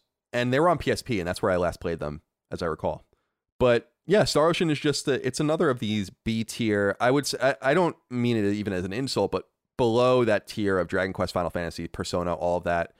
And even Tales now, you have games like Breath of Fire and Suikoden and all these games that just kind of pop around. And I always considered Star Ocean one of those, that IP. And then finally, they showed NeoStream Interactive's very long in development game, Little Devil Inside. And as I think I said last week on the show, this game has been in development forever. It was announced in 2015, and it was supposed to come out in 2016. So now it's coming out in 2022. I have no idea how that happens unless you just restart the entire game, which might have happened. But it looks pretty, but I actually was a little befuddled by this trailer. I didn't really even know what it was showing me. Like, I watched it pretty intently, and I'm like, so what is this? Mm-hmm. I wish they stuck on, like, they'll show you an inventory or something, and they don't stick on it long enough for you to really get it. Or they'll show you, like, a mechanic or a point of view. And I understand you don't want to spoil things, but I don't know what this game is. I know people are really interested in it. They're specifically interested in it, of course, because it was at the PS5 reveal event. And that's why it has this intro. It's like The Witness in that regard, where it's like The Witness became a big deal because it was there when they announced the console. And it's a similar thing, I think, for this game. I don't know that it necessarily deserves the anticipation, but we'll see. Dustin, what did you think of... I'm sorry, actually, I want to start with you, Chris. What did you think of Little Devil Inside? Yeah, I mean, I feel the same way about it, but I think that's kind of what draws my interest, is that I'm not quite sure what it is. But it doesn't look... It's not that I don't know what it is in the sense that, like, why are they making this? You know, or like, what the fuck is this mess? It's more like I'm curious about what I'm seeing, and what I'm seeing looks high quality. The style and the art of it seems really my speed. I appreciate the tone of it. There's something about it that's like making me want to know more about it. And the fact that I don't know exactly what it is kind of what's interesting. It's almost like, because I'm trying to look at games differently before launch now, whereas like I feel like before, like I remember when Death Stranding came out, I was like, this fucking, what the fuck could this possibly be? Like, you know, who cares about this? And then it comes out and it's like one of the most genre defining things that I've ever seen, you know, or one of the most impressive spectacles of the medium that I've ever encountered. And I don't think this is going to be like massive like that, but I do think it if something is interesting to me just by the way it looks and sounds. And I don't get that No Man's Sky feeling, or I don't get that. There was another game that I felt a similar, that Anthem feeling in the back of my head where I'm like, is this really? Then that to me says like, all right, there might be something here. So I'm like cautiously optimistic for it. But I'm in agreement with you where it's like, I have no idea what the fuck. I have no idea what it is. Yeah, I didn't think it was effective personally. What did you think, Dustin? Visually, this game, I mean, that's the aspect that struck me the most. I love, like, I'm looking at the trailer now, and that overworld map with the blurred bokeh effect looks really nice. It's almost like little miniature toys driving around. And even some of the close-up shots, I'm looking at a screenshot with them at a campfire. I love this look of more cartoony, characterized characters, but with like almost like a realistic looking camera that has that blurred effect is really nice. And also one thing I really liked about this trailer also is that the UI was very, very clean. Mm-hmm. Specifically, the image I'm looking at now, guys, it's on the PlayStation blog. It shows them at a campfire. It shows the inventory, and it's all like line art, like super, super clean. And I think that's awesome. I'm very like curious about how in depth this game is, and it's definitely interesting. But I think, Colin, I'm in agreement with you also at the same time, where it's like, I don't really know what this game is. Like, it looks very cool. I listed the reasons why I think it looks cool. But other than that, it's hard to get, like, excited about that, which maybe that's the intended effect, is just to intrigue you to then go play it and experience it for yourself. Yeah, who knows? We'll find out more next year in 2022. Be very interested. Hopefully this game gets post-mortemed at one point so we can figure out what has taken so long, because I don't know if it's that someone found the game and saw something in it and we're like, well, you got to do it right or whatever. It could be that, but man, they kickstarted this game in 2015. It's a crazy long development cycle. But it just looks so nice. Like, I don't know. Definitely does. No doubt about it. All right, well, that's the state of play, the most recent one. I don't think there's much more to say about it. We'll have more to say on these individual games as they arrive. Boys, let's get into what we're playing here. Chris, let's start with you. You have a Switch game here as well as a PS5 game, so I'm interested to hear what you think of both of those. Yeah. So I'm playing Metroid Dread. I've been playing it for a while. I just haven't really had much to say about it until now, where it's like, I really like these kinds of games, these like Metroidvania style experiences. But I'm coming to grips with the fact that I think I'm just really terrible at these. I feel like I lose track of where I am so easily, to the point where like no map can help me. No map is sufficient. And I'm just like, I don't know if, and it's hard because I can't tell if it's like, is this like a poorly designed map, or am I just an idiot?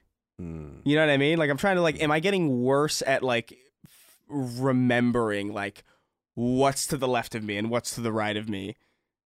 Like, is my object permanence gone? Almost is what it feels like. And it sucks because like when I understand what I'm doing in that game, it's like really fun and like really cool, and like Samus moves like really, really effectively, and it's like fun to play, and like the combat feels cool, and like the lockdown and like aim mechanic feels like really fun and really well implemented, and all the different abilities. Like, this is so fun. And then I get to this point where I'm like, I forget what I'm supposed to do because I've put it down for like a couple hours, and then I come back to it and I'm like, wait, where was I? What was my objective? Can I see my objective? Oh, I can't. Huh? And then I'm just like in this, and then I'm just daunted where I'm like, I guess I'll just put it down and never pick it up again. And that's kind of where I'm at, unless I'd want to go through a walkthrough, but that feels like lazy, you know? So I'm just at a crossroads with Metroid Dread where it's like, I don't know. I think it's a bad game, by the way. I know some people are being like, it's not designed well enough or whatever. And I'm like, I don't know if that's true. I think I'm just like getting worse at these. Like, maybe I just can't keep that 2D map in my head as effectively as I used to be able to, which is I've been hearing a lot of, I was going to say, I've been hearing a lot of interesting things about the game as far as like the difficulty, the finicky way the game I think, displays to some people, and it's fun to read about it because I am such a student of Metroidvania games that they do need to stand out and be special at this point. I think that this might be one of those games, but yeah, it's funny how this is not even that uncommon to be a game like this anymore, which is kind of sad because it used to be that we would never get games like this. So when they came, it would be extra exciting. But that's what happens. And then weird things happen, like indies started doing a lot of stuff with like random generation and roguelike elements in Metroidvanias, which annoy me. That defeats the entire purpose of a Metroidvania. But I digress. Let's see here. I'm curious about Deathloop with you. Yeah. Are you guys going to do the spoiler cast? Is that the plan? Are you planning on beating Deathloop? So, man, I'm at a point with Deathloop where I'm getting so frustrated that it's tainting my perception of the game. Where, like, I remember I was running through it and I was like, what am I was trying to find, like, what it was I was supposed to do, or, like, piece together, like, what the hell? Like, all right, this is the best run of this. And I had this thought in my head where I was like, I'm expending all of this energy trying to figure out what I'm supposed to do and where I'm supposed to go at what hours of the day. And I'm like, this is more effort than I expend when I go through my fucking emails.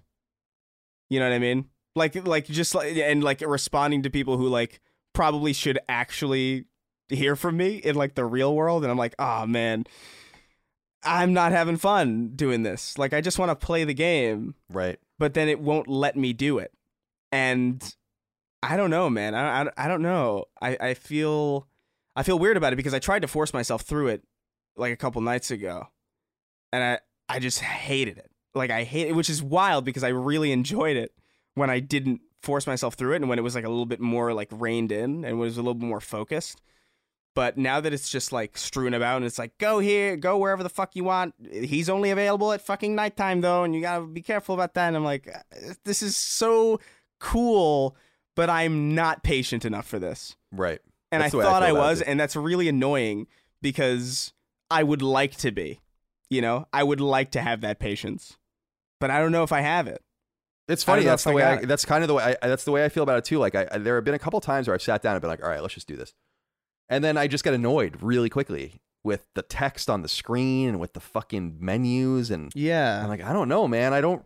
I'm trying, but it's not a huge surprise because the reality is Arcane never speaks to me. I would love for them to, but I didn't like Prey. I didn't like Dishonored. I wanted to like Dishonored. I wanted to like Prey. Clearly, a lot of people like these games. Yeah. But it's just, I agree with you. Deathloop is just a game. I'm just like, no. It's just a game where I'm like, I'm not. Maybe one day I'll go back to it, but I've accepted that it's not what I was hoping for. And by the way, it's hard to tell what is going on with this, but the game is like already really cheap. So it's either bombing or Sony doesn't give a fuck about, like, because if I were Sony, I'd be like, let's make this thing as cheap as possible since it's going to go to our arch rival anyway. And it's going to be free. We might as well just sell this thing for nothing and just steal as many copies as possible because inevitably it'll be on Game Pass. So it's hard to tell if they're doing that or if the game isn't selling well because it doesn't look good. I think the game's already like $30 or $40 most places. It was $70 in September. So I think it was 60. Oh, 60. I'm sorry. 60. It was 60 in September. That's an important note. I saved you this time, Colin. Thank you. God, thank God. Thank God. All right, Dustin, let's move on to you. Sure. Since you're playing the same two games you were playing last week, do you have anything new to say about them? No, not really. I've actually, Colin, you talked about ebbing and flowing with gaming. I'm not away right now, but I'm just finding myself really drawn towards TV right now. Yeah. Mentioned watching Sopranos, just finished Midnight Mass, Squid Game. I've been hearing Midnight Mass is a Colin show. Is this true? There are definitely, the religious elements. The horror plus religion, it's got those two things, which you very much like. I seem to be a big outlier that I did not really like it, especially in comparison to the director. I think it's Mike Flanagan. His prior shows, Haunting of Hill House and Bly Manor, I like those way more than this one. But anyway, so I'm not playing as many games recently, but when I am, I'm I am still pretty consistent. It's honestly kind of shocking to me how many hours I've been putting into Death Stranding. I'm on the mountain still. I'm building the zip lines up and down the mountain, and it's just so good every time. I say the same thing every week. That's why I'm going to keep it short. But I'm absolutely loving it. I'm also still playing Inscription, which is the card game that I talked about last week. I saw some people tweeting that they were going to check it out based on my recommendation, so that's very cool to hear. But I think this game's incredible. I think this is one of the best indie releases of the year. Not for everybody, because not everyone's going to be intrigued by a card game, but there is just a lot of weird shit with this game, and it will take you in directions that you do not expect. So if you like that meta level to your games, and you like card games, then this is absolutely one you must check out. Available right now only on PC, unfortunately. All right, for me, I've been playing one game and one game only, which is Metal Gear Solid 3. I'm playing it for Knockback, so I'm going to save almost everything I have to save for that, unfortunately, for people that want to hear more. But I had never played beyond the first hour or so of Metal Gear Solid 3. I just didn't like it when I played it the first time. I will say, I don't think this is spoiling it. It came out in 2004, but I'm at the very end. I stopped because Micah's parents were actually here, and I was like, I'll play this, maybe sit down and play it, but then I'm like, oh, who knows how long this ending is going to be, because I have to fight, the boss or whatever, and then who knows how long I'm going to be fucking sitting there. So I'm going to wait and probably do that tonight for when we're recording. But I will say this about the game, two things.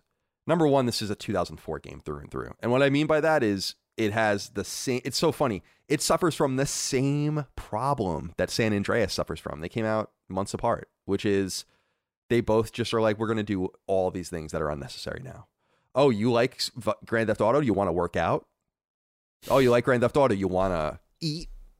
And so, and with Metal Gear, it's like, oh, you like Metal Gear? You want to perform surgery on yourself? Oh, you like Metal Gear? You like Metal Gear? Do you want flies to eat your rations? And it's like, what? I don't understand. So what I will say is that, first of all, the game's villains are fucking dope. Yeah. Dope. Yeah. The Fury is like I want to get a Fury like fucking cosplay outfit. That guy, the fallen cosmonaut. I mean, that guy is awesome. But my instinct. So here's what my instinct's going to tell me now, and I'm saying it right on the precipice of the ending. So we're going to see how it goes. I don't believe any of this actually happened, and I don't know if that's the way the game ends. Don't tell me. But the timeline doesn't make sense with the rest of the games. If it's Solid Snake or whatever. And it is so weird in such substantial and obvious ways that I'm like, it's gotta be fake, right? Like, so that's my feeling right now as I'm on the verge of beating it, and we'll see. I don't know what what's gonna happen, but if it is fake in some way, then I'm gonna like it a lot more than if all of that really did happen. Because the biggest thing that bothers me in the game is just, why is everyone speaking English to each other? Everyone is speaking Russian the entire game. And I think it would have been way cooler, except for with each other on the codec. It would have been way cooler if everyone just spoke Russian. And that's another thing why I'm like, no, I don't think this is really happening. So we'll see. Yeah, that's it. I'll just plop that there and see what occurs. But really cool Cold War, alternate history, the origins of Metal Gear, like the Metal Gear itself. Yeah. And all that. So it's super neat. And it's origin character, seeing where Ocelot comes from and everything. It's cool. We'll have a lot to say about it on Knockback, but I will say that my instinct right now is Metal Gear Solid 2 has always been a top 25, I would say, game of mine. I still would say that game is way better than this. And that surprises me, because I think people consider this one better. No, yeah, right? Metal Gear Solid 3 is the favorite, but the people that I've spoken to, and it's always been my feeling that like Metal Gear Solid 2 is just so, I don't know, there's something about it that's like really special and like really iconic. And the fact that like, because I remember seeing that, like I was like a really young kid when that game was out, and I remember going over to my mom's friend's house, and like her son would be playing it on his PS2. I didn't have a PS2 yet. And I would just like see that oil rig, and that oil rig was like burned into my brain. Like that map is so, it's like synonymous with like video game level design to me. It's like so cool, and I agree. The bosses though in Metal Gear Solid 3 are like amazing. Like they are really fantastic. They're cool. They don't spend any time on any of them, which is a bummer. Yeah. But like they just, a couple of them just like, I'm like, have I even seen, when I'm like about to fight one of them and I'm like, have you even been in the game? Like, I don't even know where you came from. Yeah. Who are you? But yeah, they just sort of show up. They are better than, you know, a fat bomber and a. I love Fat Man, but that's only because that was, see, I wish that they took the time. Fat Man's really well developed compared to everyone you're in right. Metal Gear Solid 3, right? So You're I right. wish that they were like, you know, even in Metal Gear Solid 1, Decoy Octopus, we technically meet that villain while he's decoyed as the president, I think. So you don't really ever get to know. There's a lot of cool stuff. And I appreciate that. Kojima, there's so many things where I'm like, this is fucking cool as hell. Including being able to, well, I don't even want to get into spoilers. Never mind. Yeah. I'm going to save it now because I don't want to Save it, explicitly spoil it. But yeah, that's how I'm feeling right now. I'm sure people are probably laughing to themselves being like, oh my God, you're so wrong about where this is going. And I'm like, that's fine. But that's how I have to feel okay right now. Okay. I wanted to read this letter real quick before we get into the news, the real news. Rusty wrote in, says, well, gents, we're about to hit the storm of fall releases, even though it feels like all the great games got pushed to February. What games are you most looking forward to playing in November or December? I know this is a PlayStation podcast, but Halo Infinite tops the list for me. On my PS5, I'll be playing Horizon Zero Dawn in anticipation of the sequel. Keep diddling them chickens. We will, with their consent, of course. Now, I will say, we are a PlayStation podcast, but Halo is the biggest game of the year. And there's no ignoring that when that game comes out, not only do we have a Halo superfan and expert on our show, but over on Defining Duke, our Xbox podcast, where the Dukes will be talking about the game extensively. So I don't think there's any shame in that being the biggest. I mean, that's going to be the most played game in the core space this fall, or this winter, I should say, because it'll be December. Yeah. But I'm curious, boys, what you might be playing, and not only what games are coming out, because I actually think that pretty much everything that I would want to play is out. I don't think there's anything else that'll be coming out for me. So it's more about organizing my time, and Knockback just totally screws my schedule up, I gotta be honest. Like Metal Gear Solid 3, it took me a week, right, of time that I could have been playing something else. So here's what I've decided. Deathloop, going away. I can't waste any more time with it. I'm gonna keep working my way through Castlevania Advance during football games. And then Kenna, I really like. I want to get back to that. We'll do the spoiler cast for that. And then Far Cry 6 is what I'll go to after that. And then from there, I kind of have to figure things out because I like to play Alan Wake. By this point, we'll be in mid-November. The Grand Theft Auto games are going to be out at that point. There's a lot of stuff to keep us distracted. And I was thinking, even with the Grand Theft Auto games, like those would be fun games to revisit for spoiler cast and review discussions too. You know, GTA 3 is 20 years old. I mean, there are people that are about to play that game that listen to this show religiously that have never played it. And so there's a lot of exciting possibilities, but always my eyes are bigger than my stomach when it comes to games. Always, always, always. So I have to remember that as well. Yeah. Dustin, what is your plan for November and December?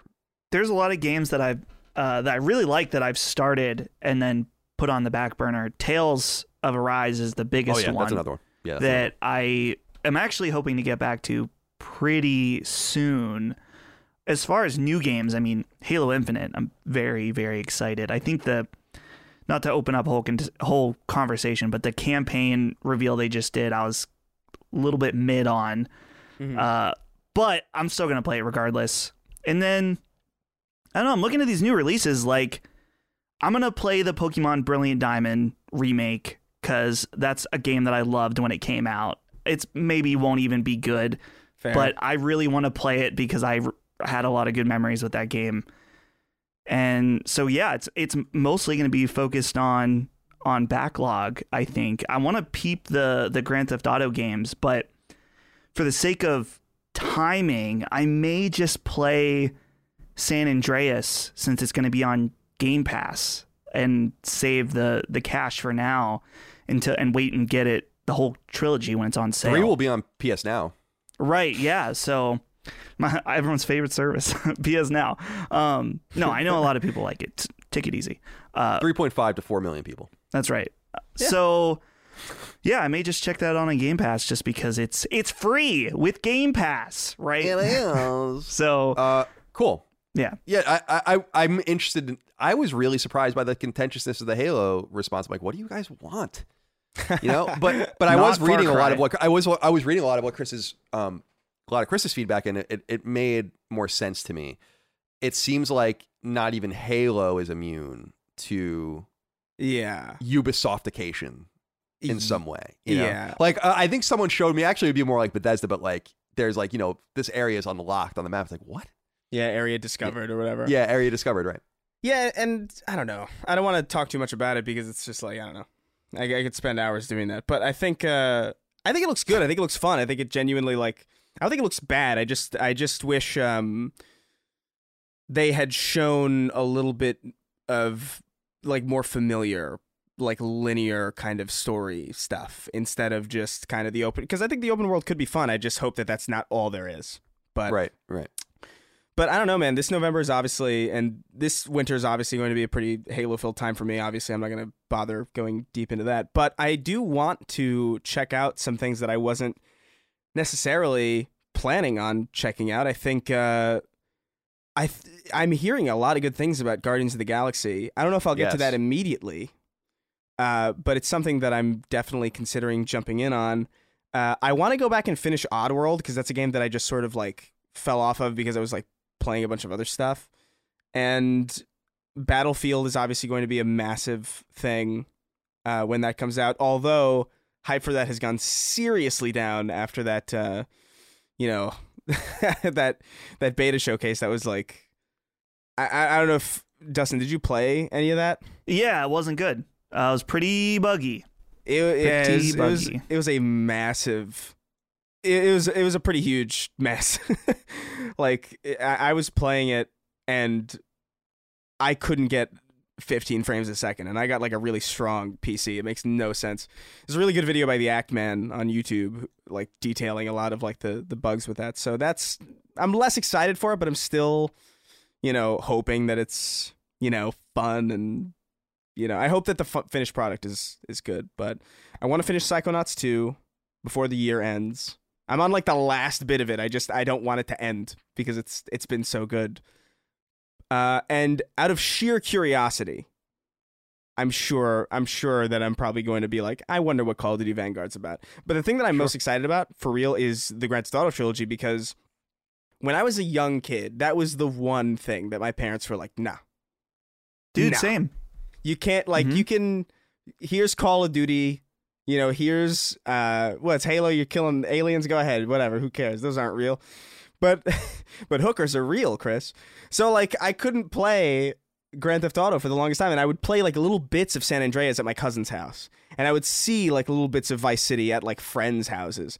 But I've never actually gotten a chance to, like, finish or really experience those games for what they actually are outside of just, really short, like maybe 20-minute demos at like my friend's house, like messing around with cheats in the sandbox. I have no idea what the story of San Andreas is. I have no idea who these characters are. I don't know Vice City or 3 or really any of that. So you don't know Tommy Vercetti? No. You're gonna get to know him soon enough. I don't know him from a hole in the wall. So like having these really old beloved games waiting for me to experience for the first time, but with like modern controls, and I don't have to deal with that like horrific control scheme. Like hopefully, like I think that's been confirmed, right? That they've added like modern. Oh yeah, controls. no, it's apparently Grand Theft Auto 5 controls. Good.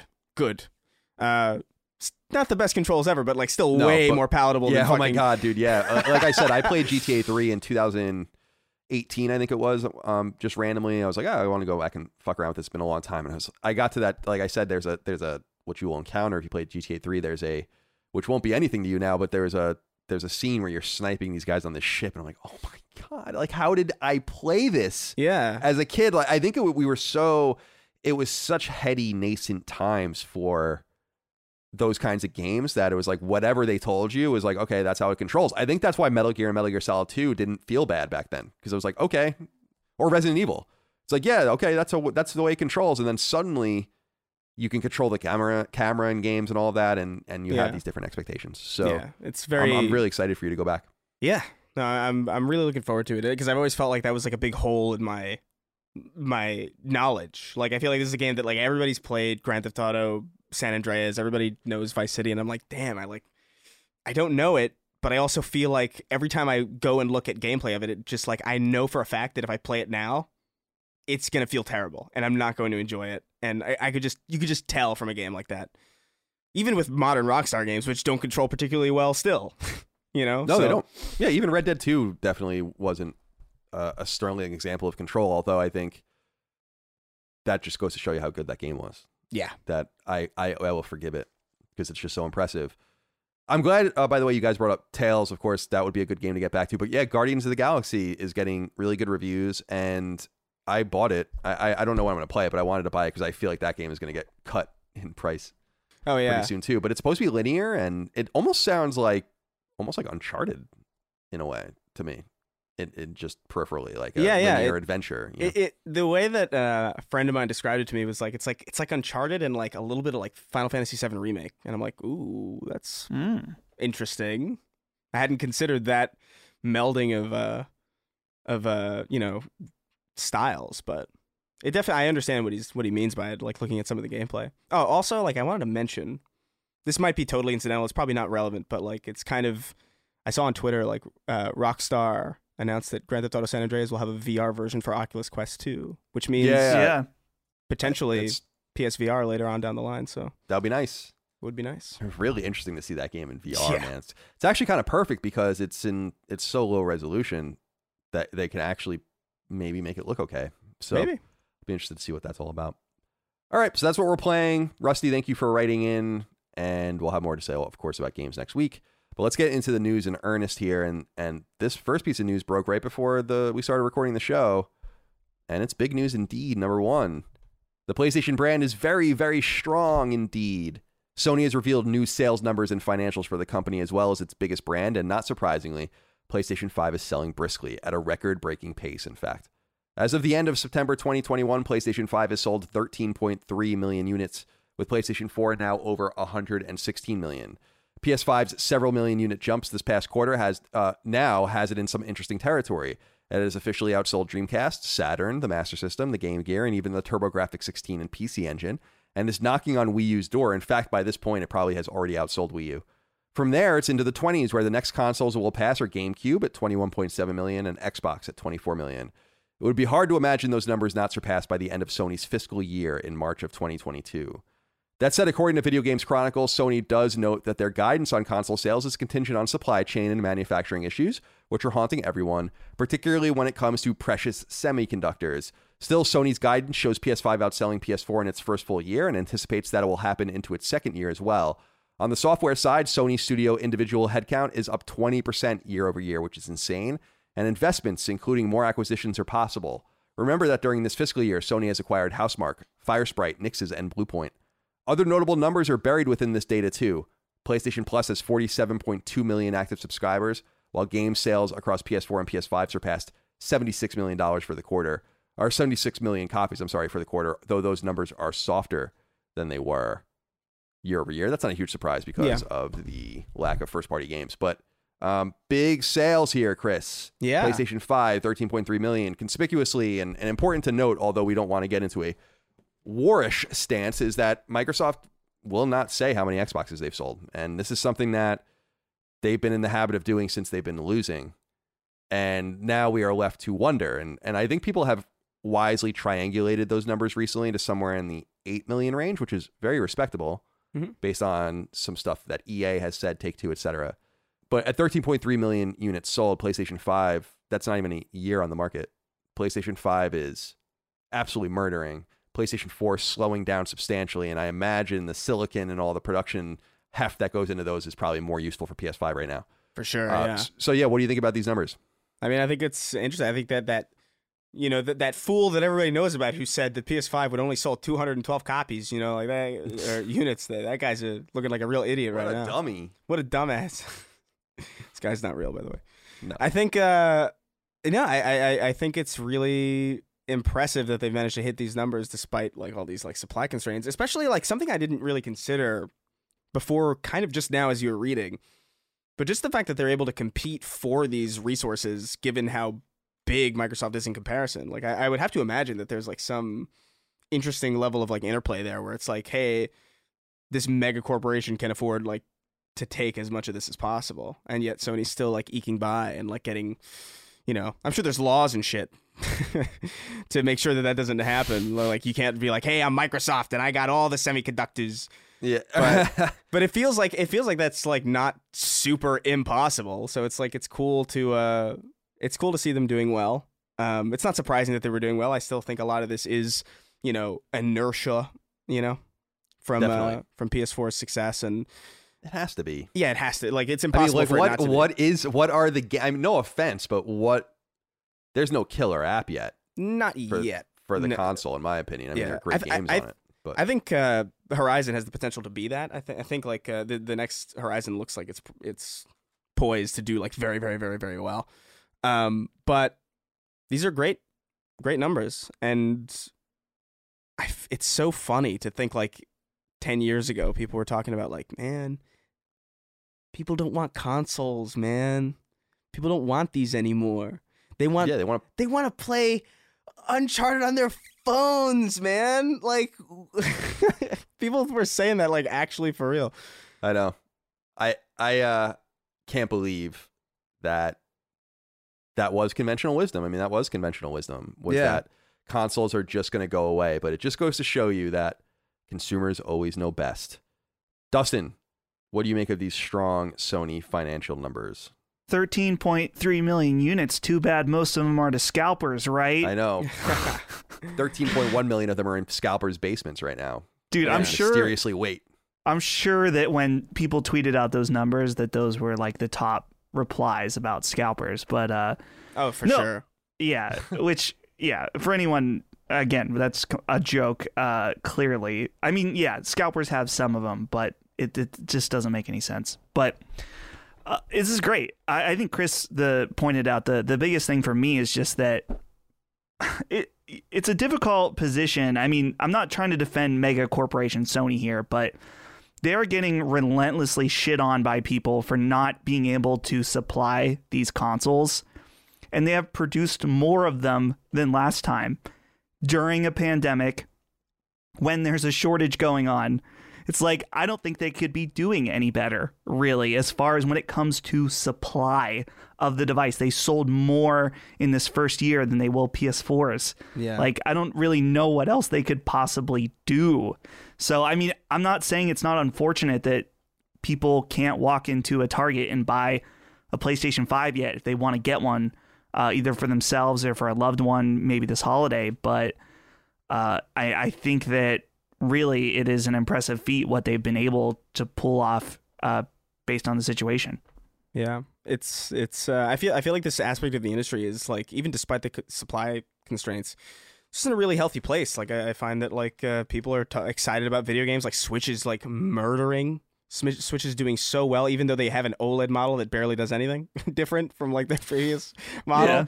Yeah. Xbox is actually like somehow gaining significant ground in Japan in comparison to previous consoles, and it's like, this is like an interesting time to be in the industry and like paying attention to it, because it seems like everybody's just doing super well and everybody seems well satiated. There's like a lot out there for everybody right now, and it's awesome. Feels like really optimistic. By the way, 2/3 of all game sales on PS4 and PS5 now are digital. Yeah. Suckers. It's so funny. I was like one of the first people to like, I jumped on this the second it was available. I was like, good. I never want to walk up to my console to change a disc ever in my life again. Oh my God, me neither. I've never put a disc in my PS5. Yeah, me neither. I think I put a 4K Blu-ray in to test it to see, like, because my friend was like, my PS5's it's not displaying my 4K Blu-ray. What the fuck am I doing wrong? I was like, I don't know. Let me try mine. Works fine. Sucks for you. You got the one with the bad chips. Yeah. Idiot. Taiwan idiot.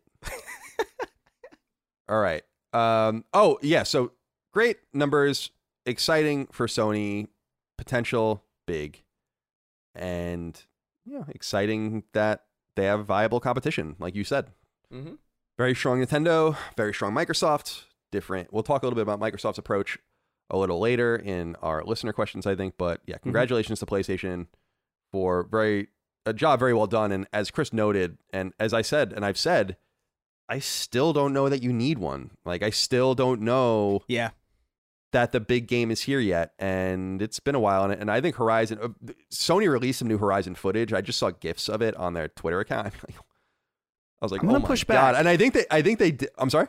I said I'm going to push back, but I want to let you finish. I just didn't I want was just going to say, I thought I felt like that was intentional the day that Halo was revealed, that they started doing stuff like that, because the game looks way better than Halo. Now, I don't think it's really apples and oranges, of course, but I just felt like that might be one of the great advantages for Horizon, is that it actually looks beautiful. But you were saying you don't agree. Well, I just want to, I know that when that gets brought up on this podcast, it makes a lot of people frustrated, because I think that what does the idea of the PlayStation 5 isn't worth it yet. Oh, okay. Yeah. Because okay. a lot of people are playing games like Warzone or Destiny, and the simple quality of life improvements that come with having a PlayStation 5 for their daily driver game is huge. I mean, just navigating menus, doing whatever you know, just playing, the process of playing games, not actually playing the game sometimes, is so much better on PlayStation 5 that, I don't know, I think that you're right when it comes to like a killer app. There is no game in particular that is worth having a PS5 for, but the many, many, many quality of life improvements, especially for people that are playing those lifestyle games, I would say it's abundantly worth it. Yeah, I don't think you're wrong. I think like that was always the biggest reason for me to upgrade. Anyway, like I didn't care about like, you know, the games will come eventually, you know, but like for me, it was just like the games that I'm playing right now. Like I want Destiny 2 to run well now from my couch and not have to be like hunched over my PC. I want like, you know, the games that I'm playing now to run like the way that I know they can on other like PC platforms. And that is a good reason to own a console like this. It's like, no doubt. But there is no killer app yet. There is no like reason. There's no singular reason why like somebody who's like totally fine with the way things are would go out and grab a console. There is no, it doesn't have its Smash Brothers Ultimate, you know, it doesn't have its like Uncharted 2, you know, it doesn't have that yet. And I think in the next year, I think we'll have that. I don't know what it'll be. It's up in the air what that'll be, but I think it might be Horizon.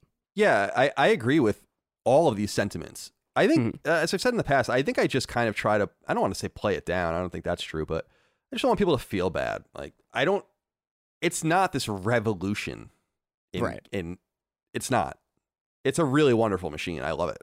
But I just want people to be like, all right, when you get there, it'll be fine. Like, I think there was a much bigger reason to upgrade to PS2. I think there was a much bigger reason to upgrade to PS4 than I think there is a reason to upgrade to like the jump from PS3 to PS4 was way bigger than the jump from PS4 to PS5. Colin, full stop. You know. Here's what I would say though: is that go back and play some. Well, I guess you're playing a game in 30 FPS right now with Metal Gear Solid. I'm playing on PS3 and it's horrible. I mean, PS3 is horrible. That's the thing. The biggest thing, and for me, is that this generation there is like a almost universal standard of hitting 60, and that is the jump. That is the biggest thing, and the biggest reason why I'm like, it is worth buying a PS5, even if you're playing PS4 games, because you're going to have better frame rates, sometimes double, depending on the game and how they do it. So I'm just thinking that, you know, I think it's good to not, you know, you don't want people to feel bad, but I do think that it is very, very, very much an improved experience when you can play at double the frame rate on PS5 over 30 at PS4. Fair enough. Number 2, I'm a little bit disappointed in. I think some people will be excited about. We'll see. We'll talk it out. Eagle-eyed internet denizens have spotted something interesting in a job listing from Sony-owned studio Guerrilla. It appears the studio is preparing to allow external teams to shepherd its Horizon franchise. As reported by website Push Square, Guerrilla is hiring for their so-called franchise and community team, which, quote, aims to establish, maintain, and expand the Horizon brand. This includes looking after the community, marketing, public relations, licensing, and all franchise-building aspects of the Horizon brand, end quote. Nothing about this is especially exciting until we get to this passage in the job listing, quote, in this role, you'll be part of a specialized group overseeing externally produced game projects.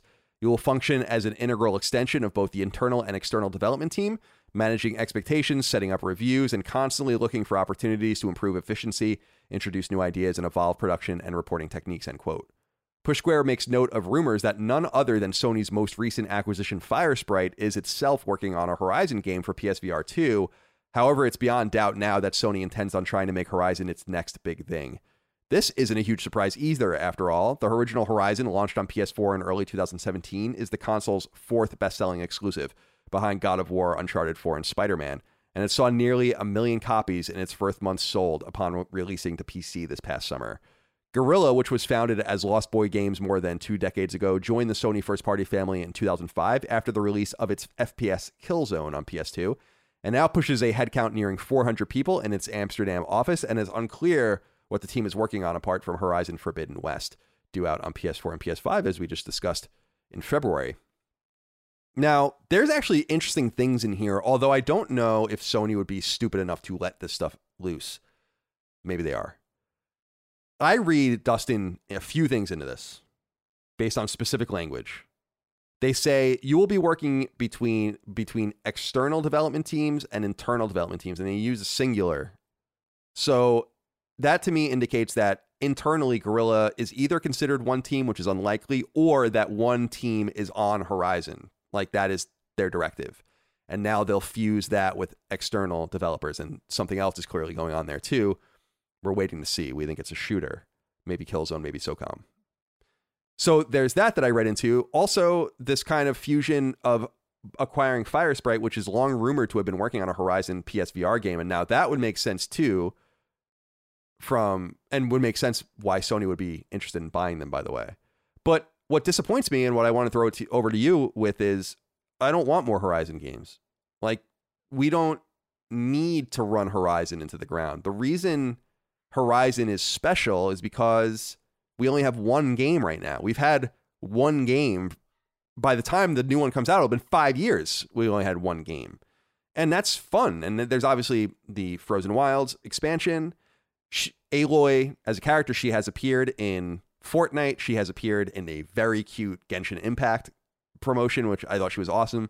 And I know they want her to be more, but I'm afraid that they're going to let this get out of control. And it would be akin to reading that Sony is letting an external team make Uncharted.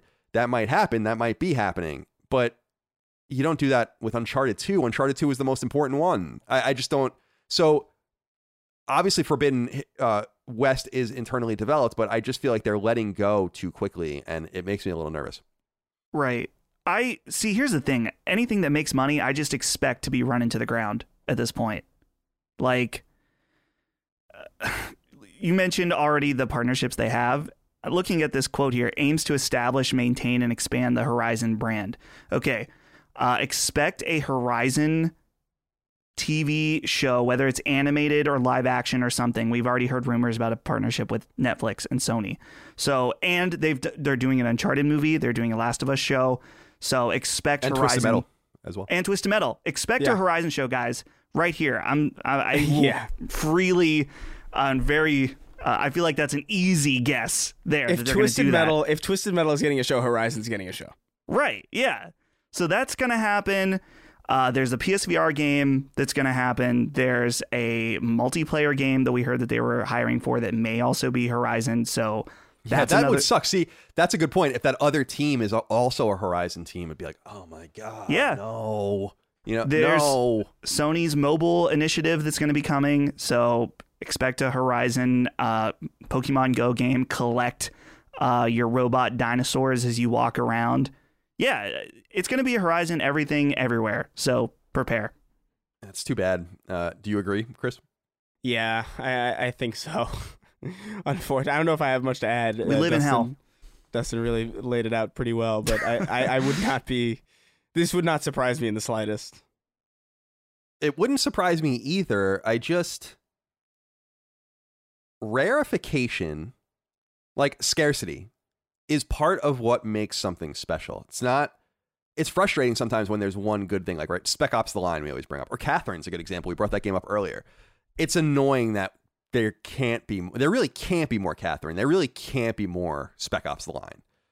But it's still frustrating that you don't get more and you want more. And I understand that the inclination, therefore, is to say, like, you have something great with Horizon. Why don't you do more? But we're seeing with Ubisoft right now that it's starting to implode on them in a pretty drastic way, this idea of like more, same, more. Sony has managed to avoid this, and I thought has had, if not frustrating timing, pretty good timing in saying like, that's enough. Killzone, that's enough Killzone. That's enough Resistance. That's enough Little Big Planet, although we have like the Little Big Planet spinoff. That's enough Motorstorm, whatever, and so on. But they need to be able to say that's enough Horizon. Like, they need to be able to say that, because you don't want, this is, the important thing is that as popular as this game is, it's half as popular as God of War. And so it makes you wonder what they're going to do with that game, right? It makes you wonder what they're going to do with Uncharted.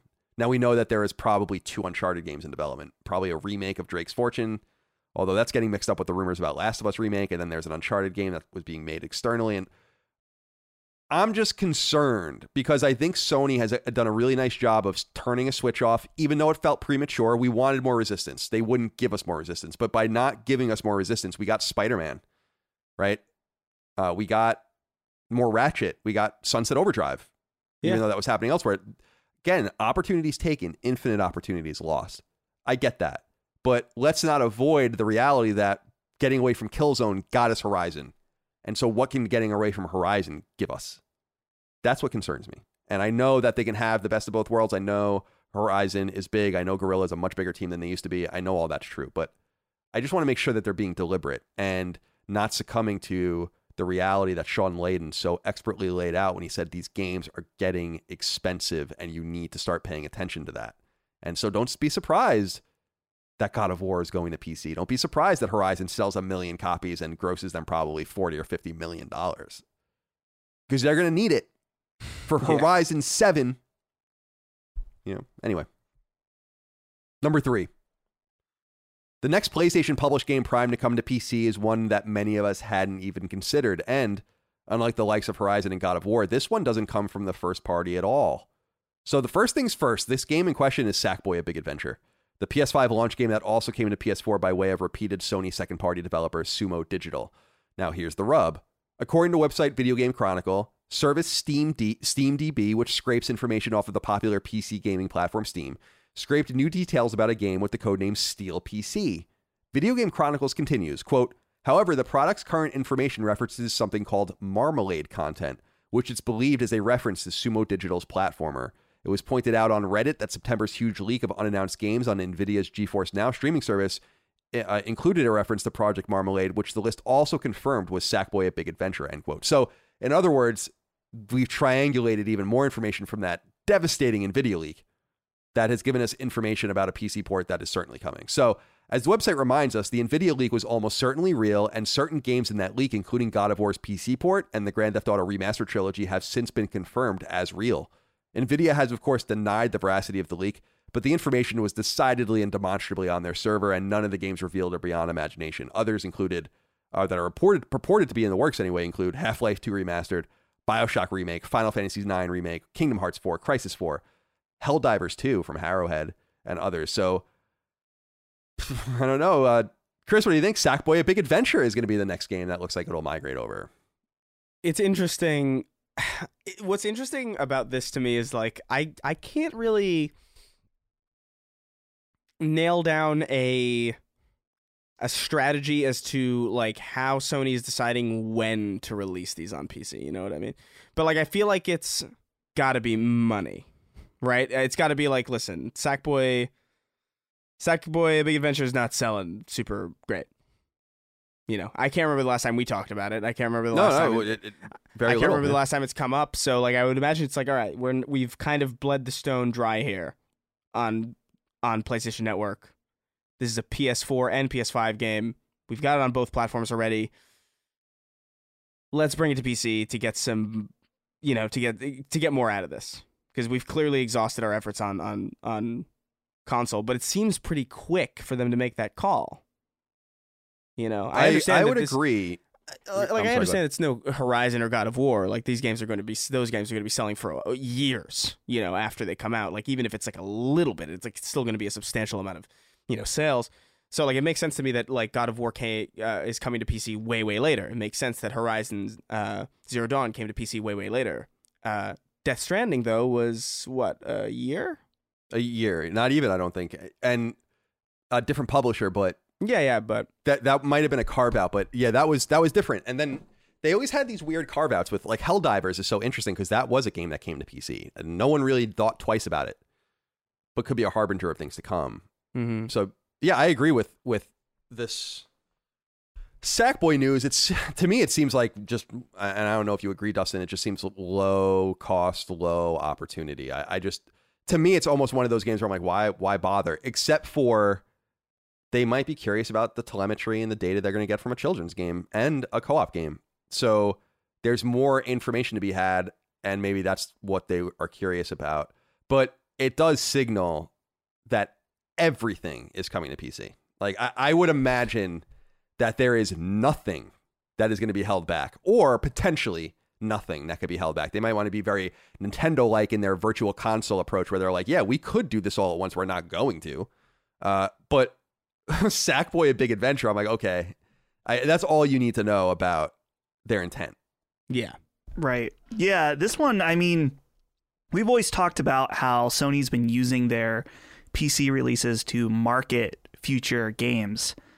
I don't get that feeling from this one. I'm getting more the feeling what Chris is saying, where I don't feel like this game did very well outside of its launch title status. It probably sold a decent amount because launch titles always sell well, in that people bought a new expensive toy. They want games to play on it. And so that's probably one a lot of people picked up.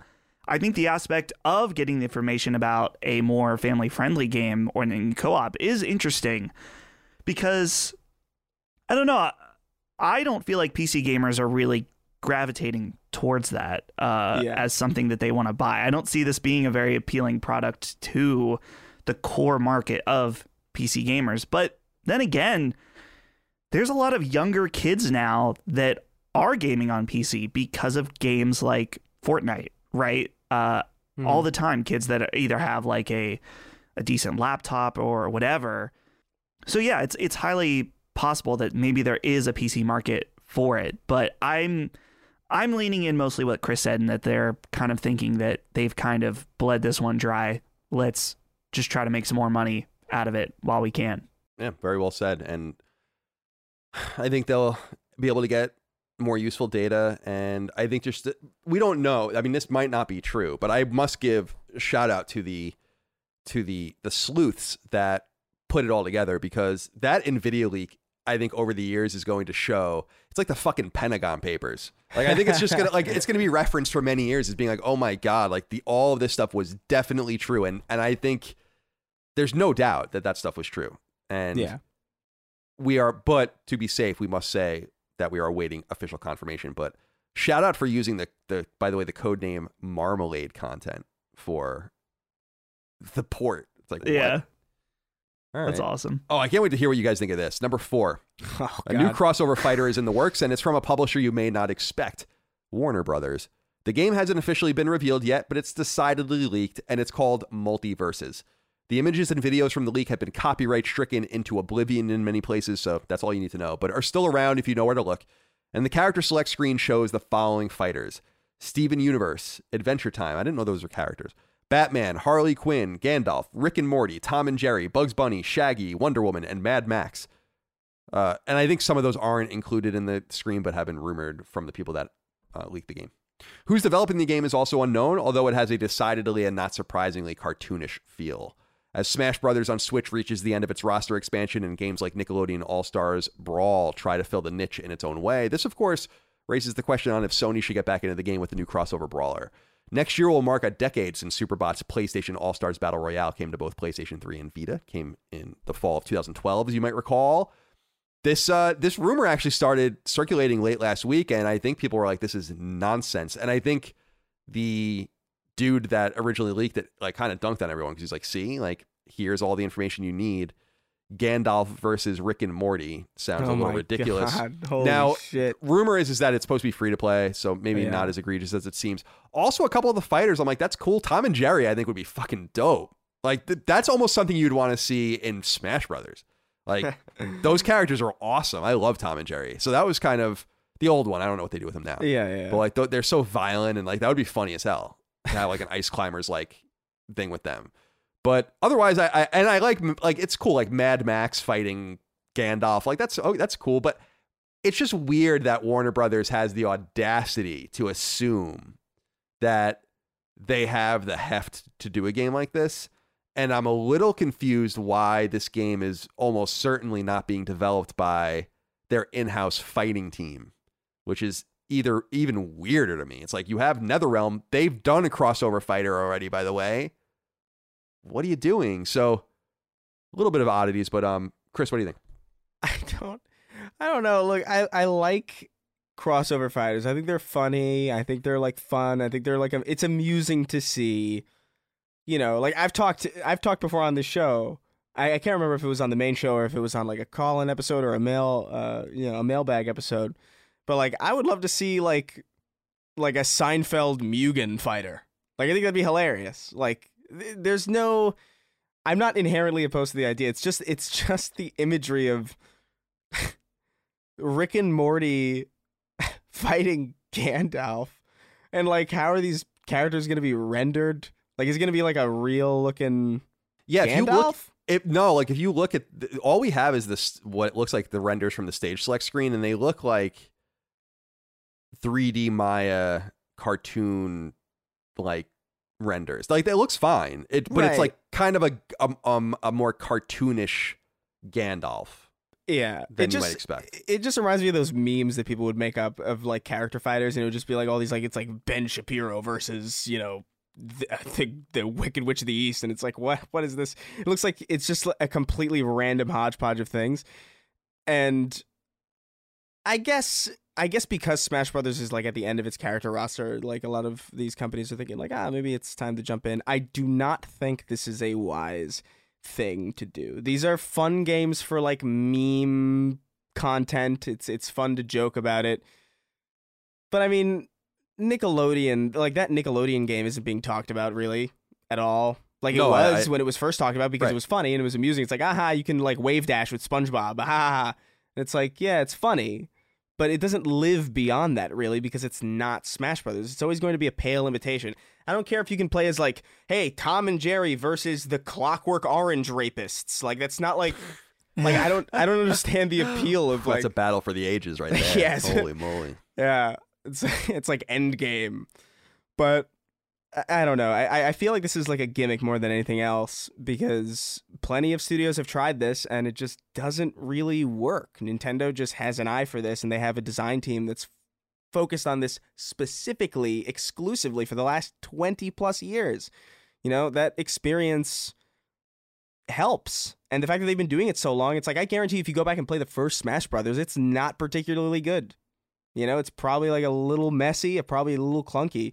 But because they have so much experience with this genre, it makes that game feel premium. And even if you have a game like this that's on PlayStation 5 and on Series X and on PC with like much higher fidelity capabilities than a Switch, it's always going to feel like less premium than Smash Brothers, which is highly impressive on the behalf of like Sakurai's team.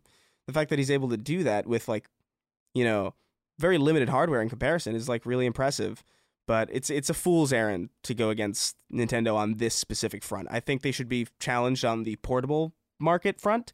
I think they should be challenged on the, you know, all ages kind of demographic. I think that's areas where other developers and other publishers and other ecosystems could genuinely compete, but they got Smash on lock and everything's just going to feel like an imitation. So it's better just not to try. This is going to be a fun thing to meme about, though, for a solid minute. Yeah, it's going to be fun seeing Shaggy curb stomp Wonder Woman. Like, it's going to be funny because, like, there's that meme about Ultimate Shaggy, like, it was the Ultra Instinct Shaggy where he's, like a Dragon Ball character. Yeah. And I'm sure they'll probably, like, do something in there because, again, it's like the game is kind of a joke, intentionally. Yeah, I think you make some really great points. How do you want to expand on that, Dustin? Well, I'm not surprised that this exists just because Warner Brothers cannot resist making crossover movies. Yeah, They've done it 3 times now. Partially, they started with Lego Movie, and that's where they kind of dipped their toes. Then they did the absolute shit show that was Ready Player One. And then now Space Jam, which might as well be called Ready Player One 2, with all this crossover nonsense. And I mean, we just got to make the best of it. Put Neo from The Matrix in it. Put someone from The Sopranos in it. Let's make it happen. We need if they really want to do this right, they got to get some of these like weird characters in. But here's the thing. You know what they're going to do?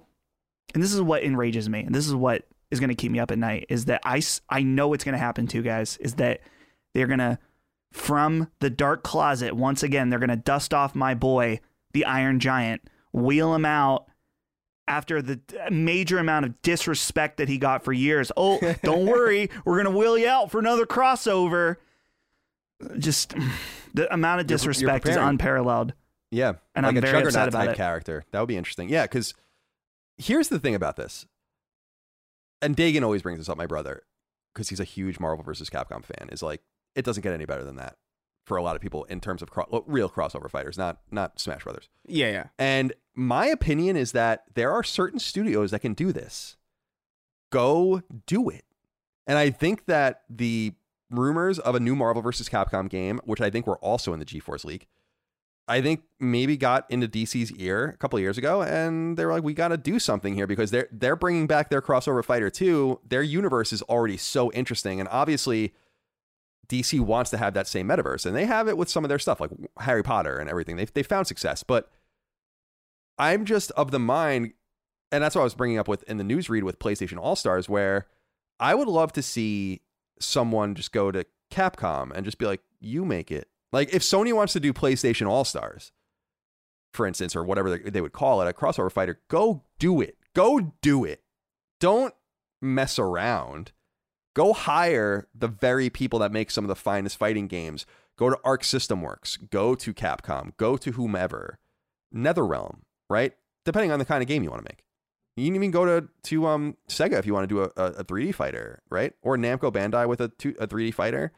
Very similar to Soul Calibur, however you want to do it. I just think the big thing is, and I think this is what hurt All-Stars, you can't make games that look and play and feel like Smash Brothers because it's not going to work. Yeah. And it doesn't matter. It's not going to work. Superbot did that with PlayStation All-Stars. It was a huge mistake. They should have made a traditional 2D fighter, and it would have been different because then you wouldn't have had anything to compare it to, because crossover Smash Brothers didn't create crossover fighters, not even close. You know, it's that they popularized that notion, starting really with Melee, of what a platform-based crossover fighter. I just want these other companies, in other words, to do something different. So it's not so much that WB is doing this that bothers me, as much as it's like, you own a fighting team. If you want to do it, then don't you want to just do it the right way? And if you feel like you have to make this cartoony game that's going to be free to play and everything, is it really worth it?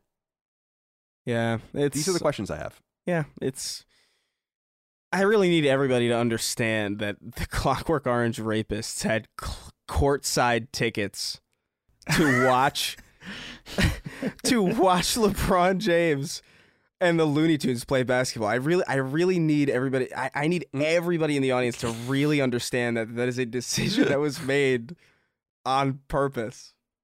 I can't get it out of my head. Like, still, it's so insane. That's funny. All right, it's real.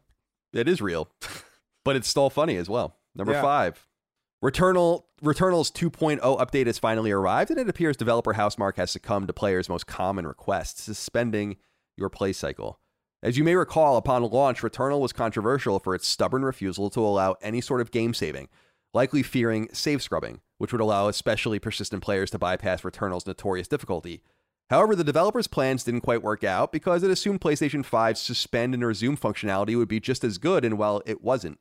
Games were often lost because of this, and for a title that can demand hours for a run, this is something that probably should have been fixed far earlier, but now it has been, and with the most obvious workaround. Your save essentially self-destructs when loaded, so even if you do save and try to scrub, you'd be limited to doing so by laboriously uploading and downloading your save from the PlayStation Plus cloud at best.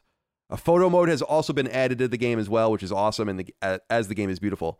Returnal launched exclusively on PS5 in late April earlier this year. It was well received enough to convince Sony to finally purchase Housemarque, its longtime second-party partner from Finland, which has created some of Sony's best downloadable games on PS3, PS4, and Vita, including Super Stardust, Dead Nation, and Resogun.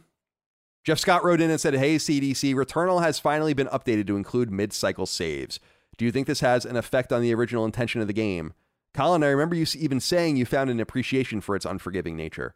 Personally, I've yet to sink my teeth into the game, so I can't help but feel my experience with the game will be marginally different from those who have played it when it first came out. Does the developer's artistic intent matter in this situation? Thanks for all you do. Well, Dustin, I'm curious to know what you think of this, because I think the intention matters. I'm just confused if they were going to do this, why they didn't do it a long time ago, because I think everyone kind of just accepted it, right? They released patches that fixed other things, and this is not a complicated thing to put in your game. It's not. I'm sorry. You make a save state, self-destructs, it loads to where you are. It's not really a huge lift for a company, a developer, especially a AAA developer like Housemarque now is. So right. They made other fixes. They fixed algorithmic RNG problems and all the other things, and they refused to do anything about this until now.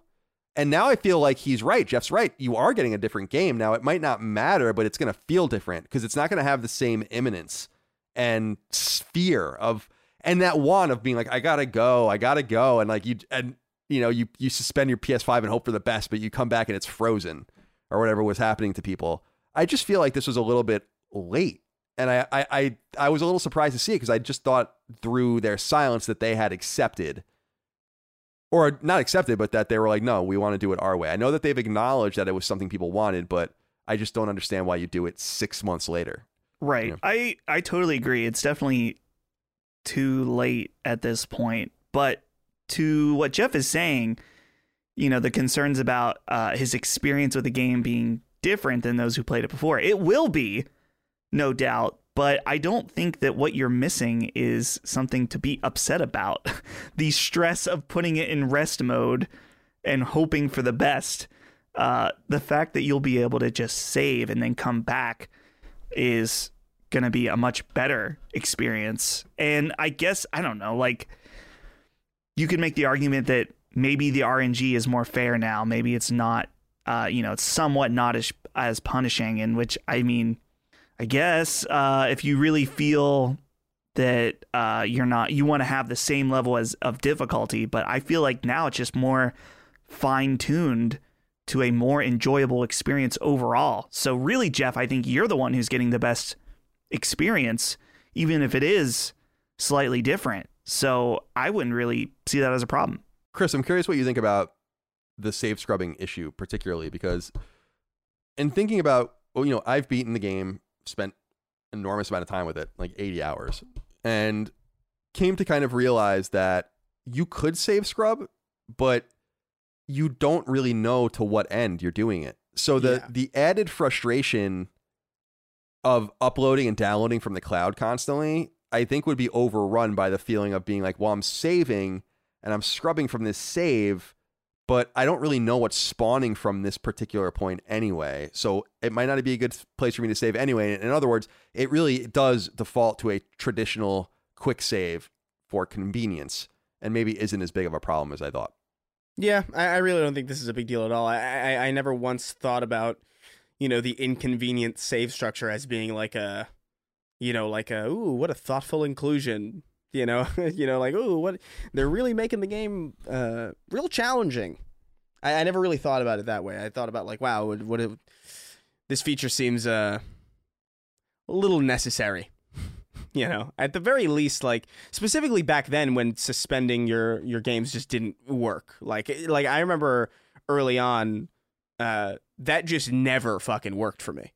Like it like every time I would suspend a game to go watch something, or like maybe like even just to go back to the menu frequently, like it would restart the entire thing. And I'm like, all right, well, if the assumption was that would work well, then I wouldn't have had a problem, but it just didn't. So I don't know. I don't know if I feel that strongly about this. I don't know if this is really enough to get me to be like, man, I better jump back into Returnal again. I feel like a lot of that muscle memory is kind of gone. So it would just be like, I feel like it would almost be twice as frustrating for me to go back now, because like now I know that I can play it, but now I'm probably gonna be like, man, I used to know how to do this, and it's like, I can't foresee that being like a reason for me to come back. But I think I agree with you guys that it feels like really late to do this. Like, there's no way this was hard to do. Right. There's definitely no way that was hard to do. Your game saving itself is not hard, but maybe the conspiracy theorist in me smells a little something on the air, which could be a PlayStation Plus release for this game, which if that's true, then they need to nip that in the bud because people are going to fucking lose it. Yeah. If it's available to millions of people suddenly, I think that might be where this is coming from too, but we'll see.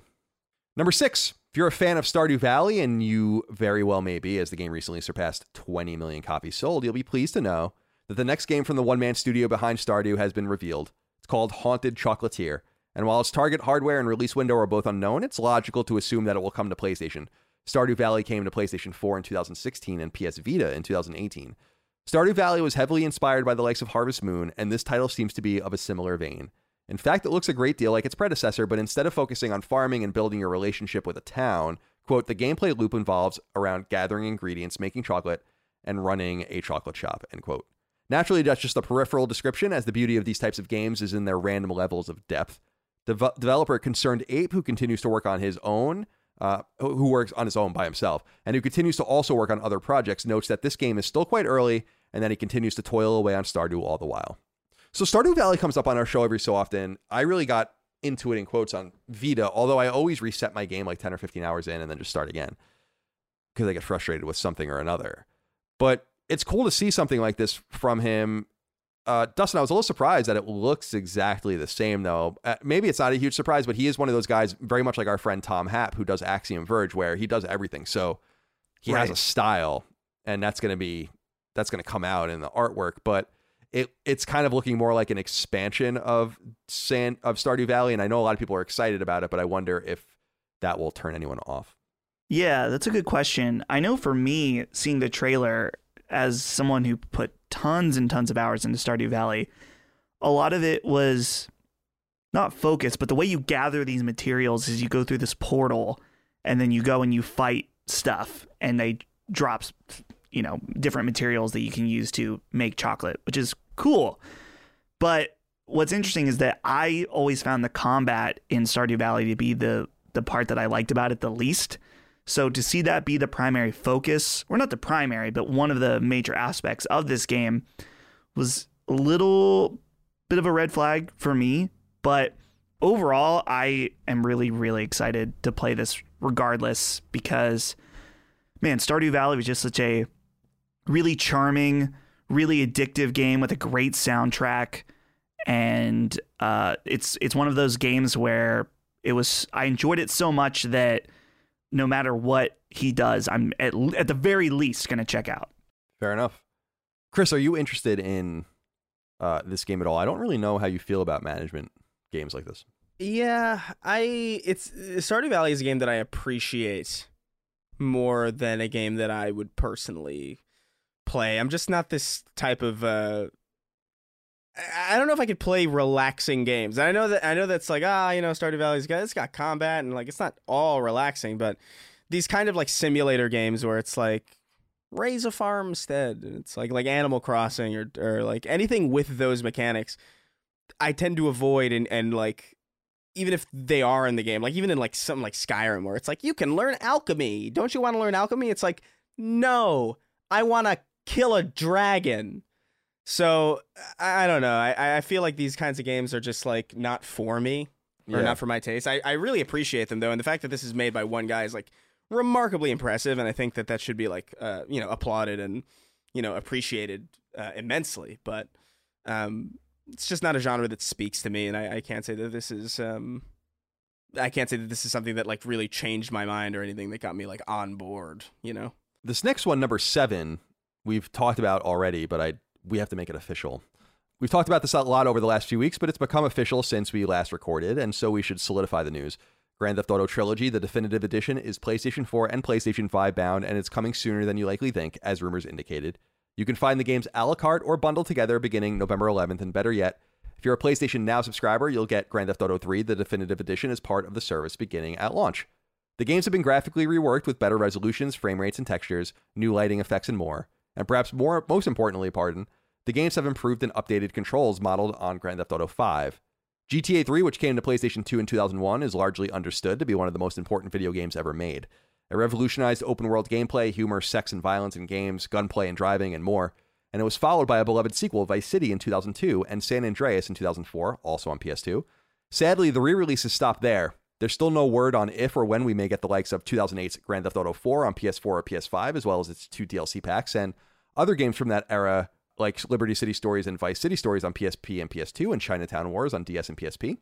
GTA's re-emergence isn't without controversy, however, as website Kotaku reported on the surprising change to the character Phil Cassidy in GTA Vice City. In the original, he's wearing a shirt with the Confederate flag on it, which has seemingly been edited out, if the trailer is any indication. As for GTA 6, rumors continue to percolate there too. In a conversation with Rolling Stone, rapper Snoop Dogg spoke about fellow rapper Dr. Dre, who he said is making great fucking music, and some of his music is connected to the GTA game that's coming out. So I think that will be the way that his music will be released through the GTA video game, end quote. So that's awesome. So we have a little bit more information there. Now, I wanted to throw something over to you, Chris, and we'll go to Bill Peddle here. He says, "Good day, gentlemen. With Rockstar apparently removing a Confederate flag from the GTA trilogy, do you think this shows that there is slim to no chance of a Bully sequel or remake?" I think this is actually a really good question, because when this story was making the rounds, and so we don't really know exactly what's going on here, Phil Cassidy is a character that's actually in all 3 GTA games on PS2. He's a weapons dealer. Mm-hmm. And in Vice City, he wears a Confederate flag and on his shirt. Now, the game takes place in the 80s. It's Florida, so this is deep south. But in seeing that, I think it was Kotaku that reported on it first, and we'll see how the game comes from there. It's unclear if they did that just for the ad or if it'll be like that in the game, but assuming it's like that in the game, it doesn't bode well for Rockstar as far as this kind of place where you can express yourself and say and do what you need to do to get your game out there. And I'm just confused what is so offensive about the Confederate flag from the perspective of 1980s, in Vice City's respect, 1980s Florida, where, as people have noted, I mean, these things are flown. I'm in the South. These things are flown places still. Not that saying that's right or wrong, but he's a gun dealer. He's not a good guy. He's not a good character. It's just a shirt he's wearing. Yeah. And the way I put it is like, it's got serious, like there were no swastikas in World War II vibes. Remember, it was in Wolfenstein 2 where it's like, what the fuck is this? They're the Nazis. They use swastikas. That's what they do. Yeah. You know, and you would imagine some white trash arms dealer in Florida in the 1980s might be wearing a Confederate flag on his shirt. That I just feel like that's shocking from this studio, and I don't think it's a good sign, personally. I just put out a video about this exact thing, actually, like today. And it is strange considering that flag is it's associated with this character that's portrayed like a complete like piece of shit. like he's an idiot. He blows, like, spoiler alerts for Grand Theft Auto Vice City. Yeah. He blows his own arm off in a drunken stupor. Like, he's not like this. It's not like this. The Confederate flag's being like portrayed as like, ooh, this wonderful thing. You know, like it's being deliberately associated with a stereotypical like drunken redneck, which to me is even more confusing, right? It's like, why would you? It almost seems to defeat the purpose of like wanting to separate, you know, imagery from like stereotypes. But like, I do want to mention this because I was racking my brain thinking about this as well, and this is partially what my video is about. This game is going to be on the Apple App Store. This is a mobile game as well. And when I heard this news and I saw this news about the Confederate flag, I got like a memory of like an old video I did. And I went back and I looked, like I swear I've talked about this.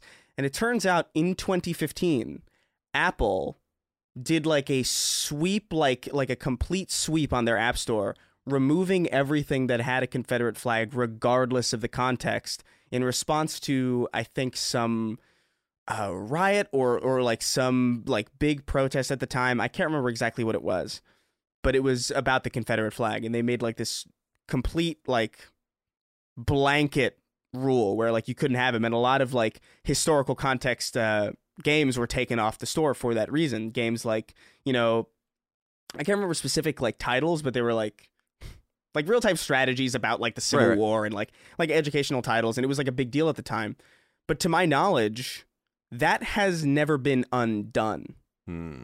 And so I'm not super concerned about this from a Rockstar perspective, because I really do think this is an Apple thing. And it's just like, we got to get the games on the App Store. They have this stupid rule. Like, I have to assume that's the reason why it's gone. Because Grand Theft Auto was so no holds barred. Like, there's no way they got rid of a Confederate flag because it was just too much. Meanwhile, you're out there like murdering hookers and shit, like, and killing thousands of cops. Especially because the context of that Confederate flag is, again, in association with a right-wing stereotype. So I don't even think it would make sense coming from like a liberal perspective to censor that in that context.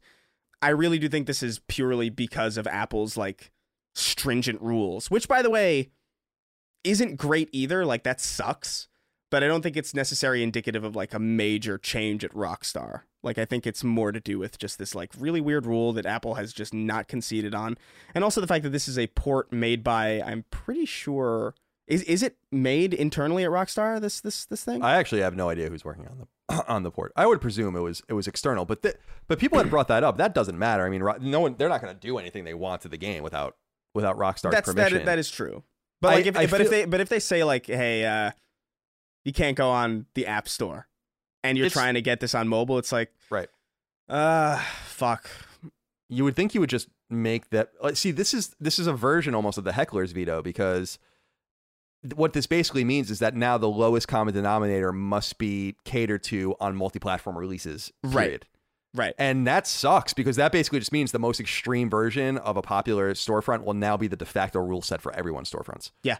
Unless a company like this pushes back. And I think that's a really great point that you're making, a really good, well-researched point about wanting to be on the App Store and Apple Arcade and all that. And that's cool. But what about all of the other versions of the game? Yeah. You know, that's what's weird to me. And I think it's peculiar that a game about murder, theft, arson, drug use, and sex and whatever, it's like, that's the line. It's fucking pathetic, and it shows how stupid that rule is. It is on Apple, because I do remember that. I remember that being a thing. It's like, there are earnest Civil War games that use that flag. Is it really that big of a deal? It's like Panzer Commander on PC using the swastika. I mean, that's the flag of the fucking country. I don't know what you want. Doesn't mean you support them or like them. Exactly. Like, I'm not saying it as to like excuse it as like a. I know. Yeah, it's just I think the reasoning is like a little different than the assumption that people are having, and it sucks that like we have this thing where it's like, yeah, the biggest mega corporation just gets to decide what happens now based on a rule made in a time that is not even like, I really don't think if the Confederate flag was in the game, I really can't imagine that anybody would actually complain about it. Like, I really don't think even like your Polygons or your more typical kind of like, crybaby places. Like, I don't think even they would make a big deal out of it, because again, the context of it seems so obviously like to mock the sentiment of that flag and the people who fly it. Like, I really don't think it would have been a big deal at all. So the biggest shame in this is that rules that are established in times of like unique oversensitivity just exist and overstay their actual desirability and their actual necessity, to the point where like, even when no one cares, it's not allowed because it's just a blanket rule. And because Apple commands so much of the mobile market, they just get to make this rule and decide what the version of the game that everybody else gets to play. And that sucks. I think it's a different issue than like, Rockstar being like being made more sensitive. I don't actually think that's happening. And I don't think we'll have a real leg to stand on with that until we actually see something new from them actually. But yeah, I just wanted to mention that because it's something that I forgot too until I like started looking around. Like, I swear to God, this exact thing has happened before. Well, it's excellent insight. Yeah. And also a little bit of, assuming that it's to placate Apple, then it's a bit of insight into how the sausage is made as well. Dustin, do you have anything to add? I felt really smart because I knew the Apple rule, and so I was going to bring that up, and then Chris did. So I have absolutely nothing. I think Chris put it very well. So, nothing new to add. So I'll just leave it at that. Cool. Number 8, Sony has revealed November's extra big PlayStation Plus games offering, which, as you may recall, is buttressed this month by 3 PSVR games to celebrate the unit's 5th anniversary. The Walking Dead Saints and Sinners is one free download, while The Persistence, from Sony's newest purchase team, Firesprite. Actually, that's not technically the newest. Bluepoint would be now. And fantasy-themed game Until You Fall is also free. All 3 of those games came to PSVR in 2020. On PlayStation 4, players will also receive Kingdoms of Amalur: Re-Reckoning, the re-release of the 2012 action RPG from developer 38 Studios and publisher EA. The new game comes by way of THQ Nordic, which is likely interested in continuing this franchise as well. It's actually getting DLC, right? And the port first came to PS4 in 2020. And finally, PS4 and PS5 players will receive EA's popular dodgeball multiplayer game Knockout City, as well as the new Among Us-like asymmetric game we talked about earlier, First Class Trouble. As always, these games are available to download free of purchase in quotes with an active subscription, and you should add all of these games to your download list, even if you don't want them right now, as you may want to play them later. I don't know if there's much to say here. I'm very pleased. I've been meaning to buy Re-Reckoning, and now I'm like, oh, there it is, because I know I'm going to want to play that at some point. I don't know, some time in the future, but nothing too crazy there. Knockout City, nice little addition, and the PSVR games as well. The PSVR game's supposed to be very, very good. That Walking Dead game, I know it may seem like a license game to ignore it, but it's supposed to be really, really good. Also, I've heard really good things about Until You Fall. That's one I want to pick up. I don't know if I can play it on PSVR, though. After using the Oculus Quest for a while, it's just too... The tracking on PSVR. I'm really excited for the new one to come out so we can throw that thing out the window. Me too. Chris sent me his PSVR and I never received it.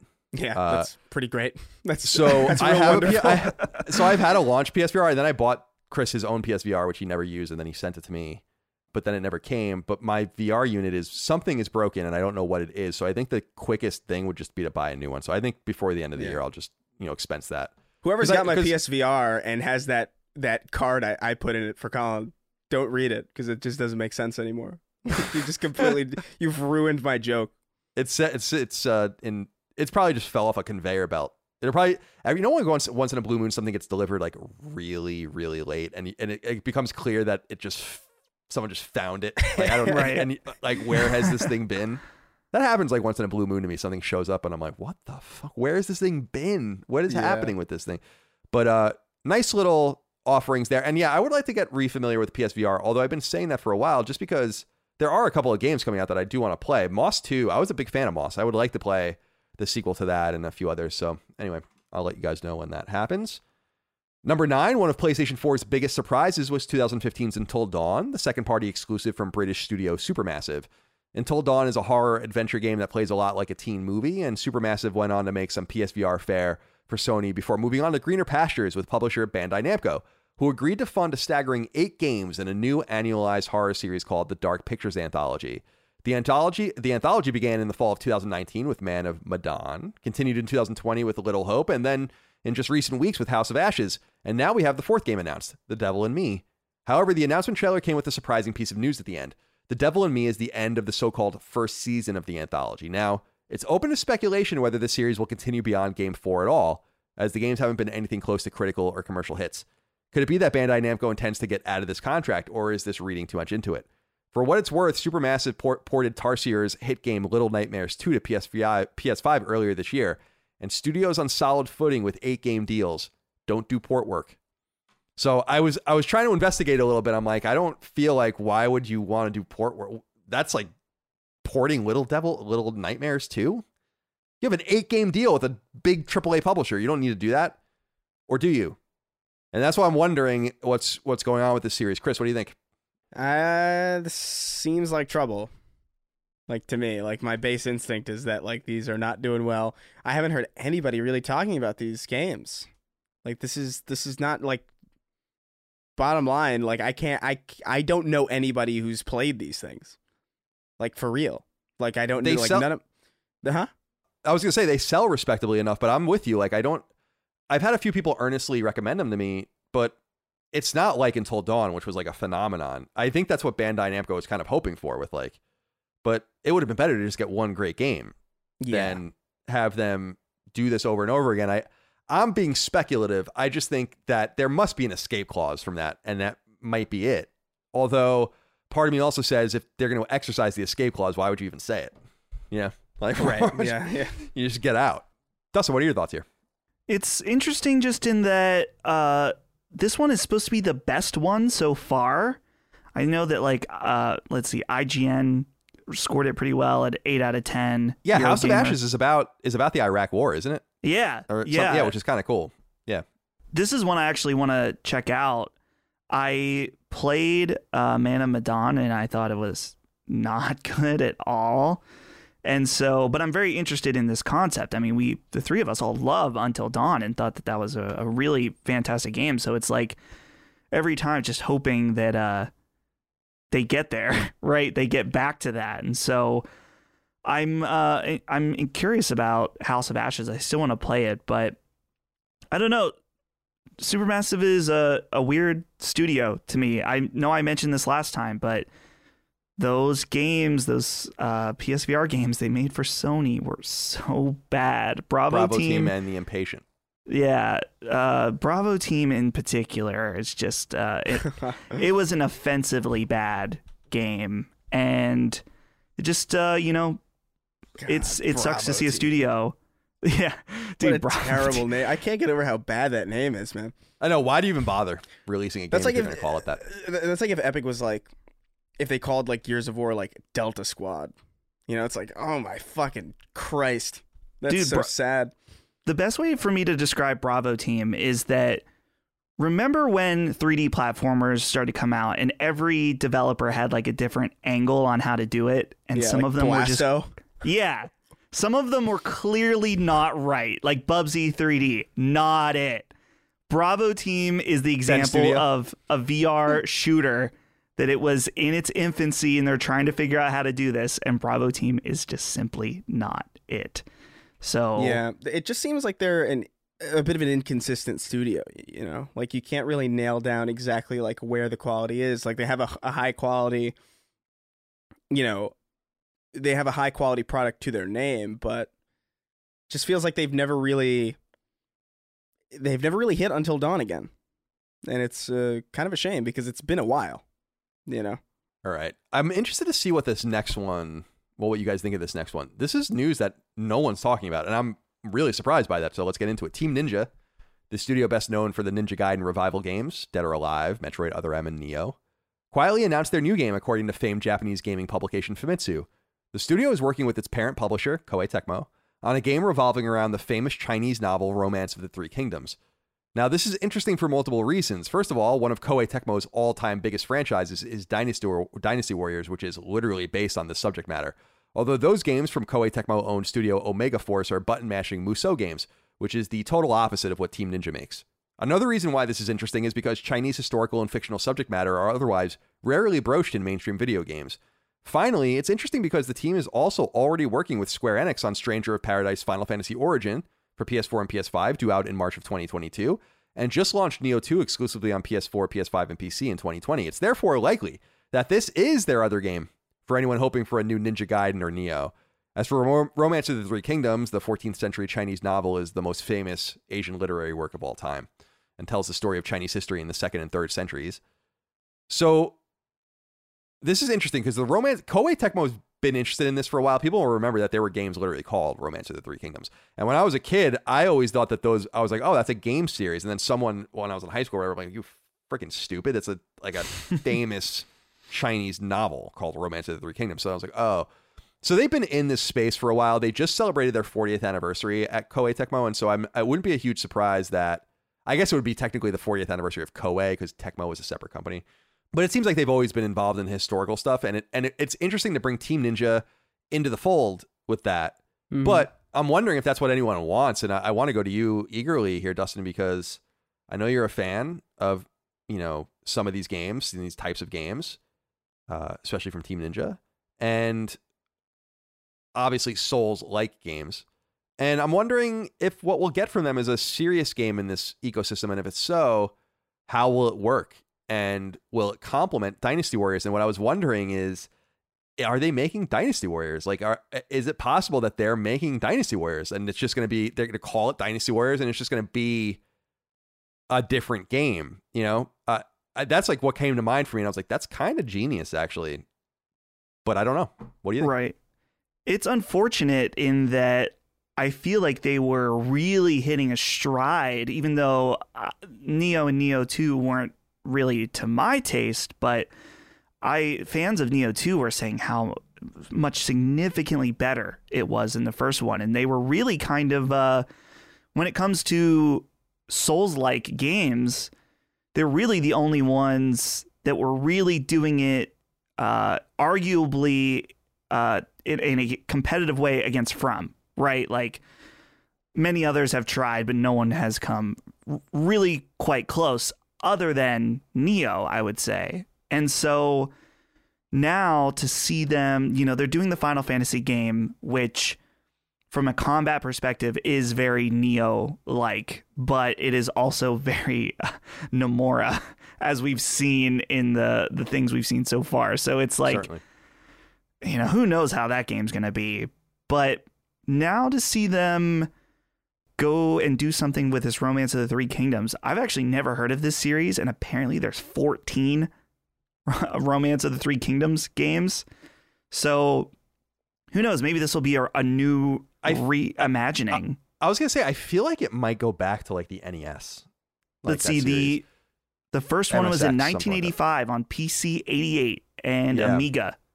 Yeah, and NES too. Yeah, so even earlier than that. So it's because I remember playing them like I think early in the PS2 era there were, because that was like when Koei was like all over the place. From Software released like 7 million games on PS2 early on and all those kinds of games. So there was a lot of stuff coming out at that point. But yeah, I don't know anything about the story. I know that the Three Kingdoms are like the three kingdoms of China during that era and the different interactions with them.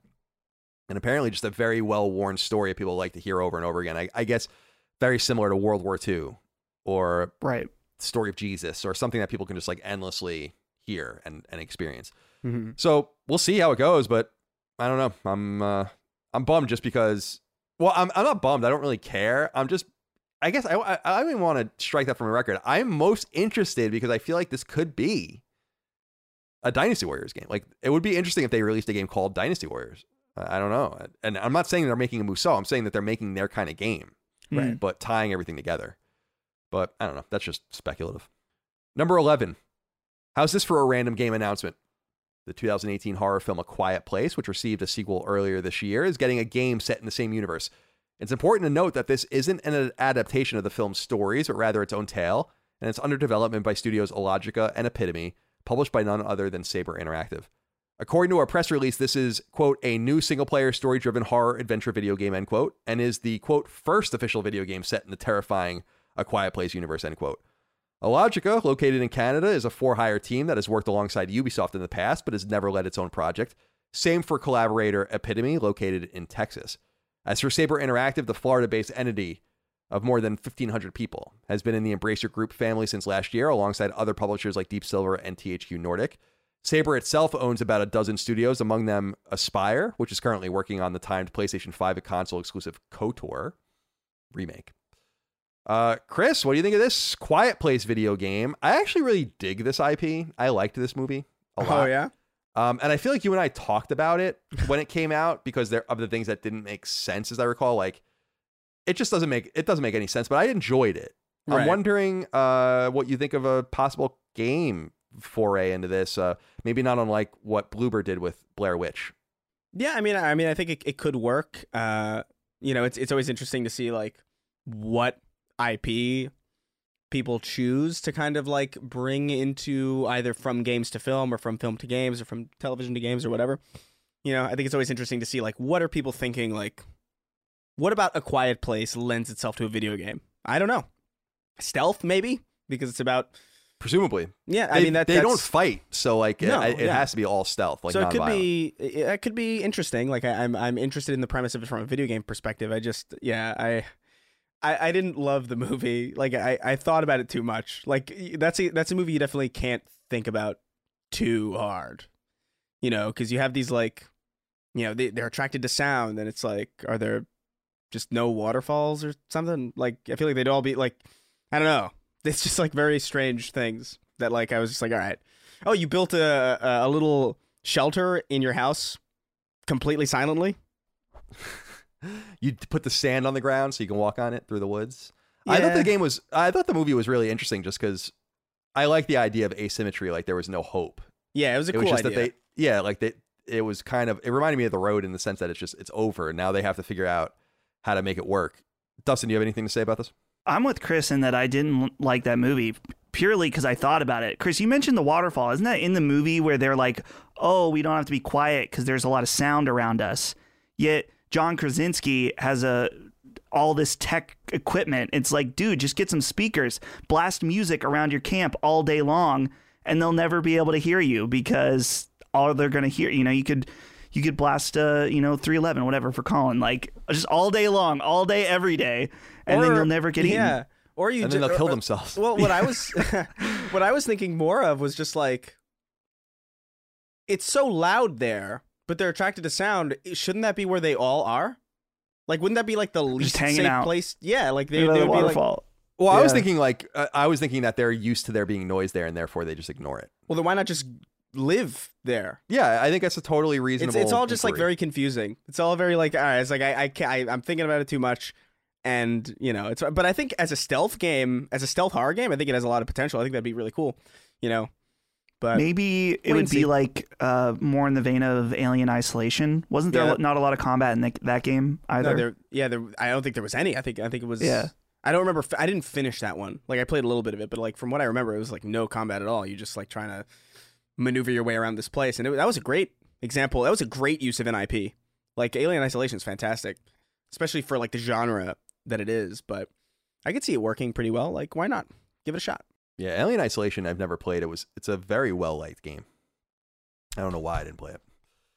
All right, consolidation continues in number 12, and a surprising bit of news. I promised we would talk about this. Japanese gaming publisher Gung Ho Online Entertainment has sold off one of its most valuable studios, Grasshopper Manufacture. The studio is now unfortunately under the leadership of Chinese entity NetEase, which has been increasingly aggressive in broaching the console gaming scene.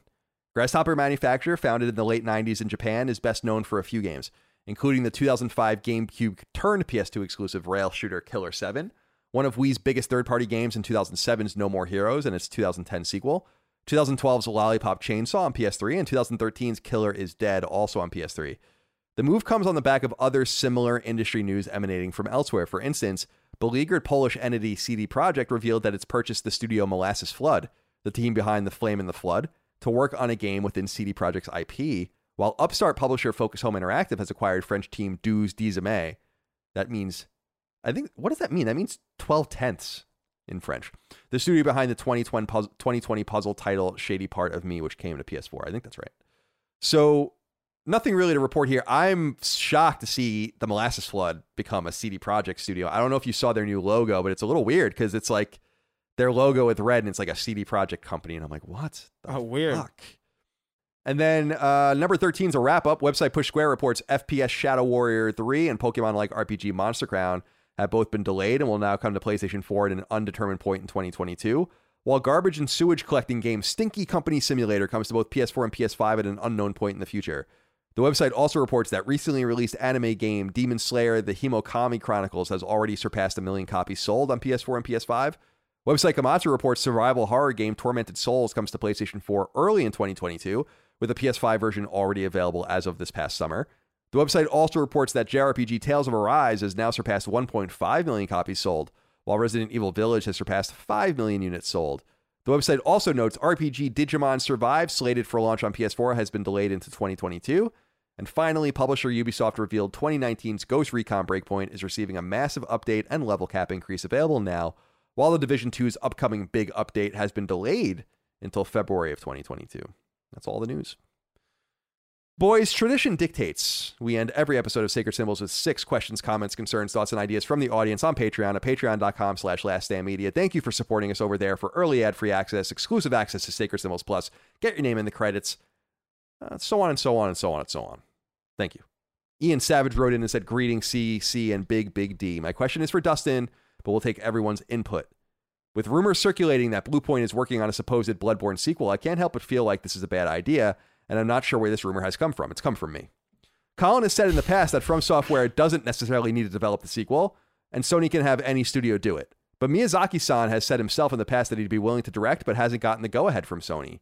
Yes, Bluepoint has shown competence in their remakes and remasters, but I'm skeptical they could actually deliver on the narrative and environmental design that FromSoft is known for, and might be at risk of a Dark Souls 2 situation. I would love your thoughts. So, Dustin, what do you make of this quote unquote rumor that Bloodborne 2 will come from Bluepoint itself. This is something that I've heard from a reliable source. This source told me about Wolverine before it was real, and I didn't believe them. So now I'm paying attention. That's why I didn't report it. I'm like, they're not making a Wolverine. That's nonsense. And when I saw that, I didn't even think of it. And then the person got in touch with me and like, you remember Wolverine? I was like, fuck.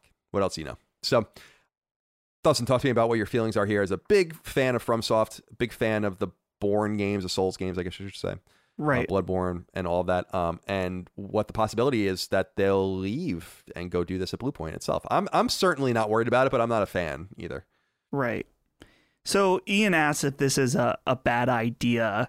And the answer is probably, I would say, in that this game could be Bloodborne 2 from Bluepoint could be immaculate. It could be better than From Software's Bloodborne 2, if that hypothetical, right? If they both made it. But Souls fans are very particular about it being the purity, I would say. And I feel like a lot of fans feel that way about their beloved IP.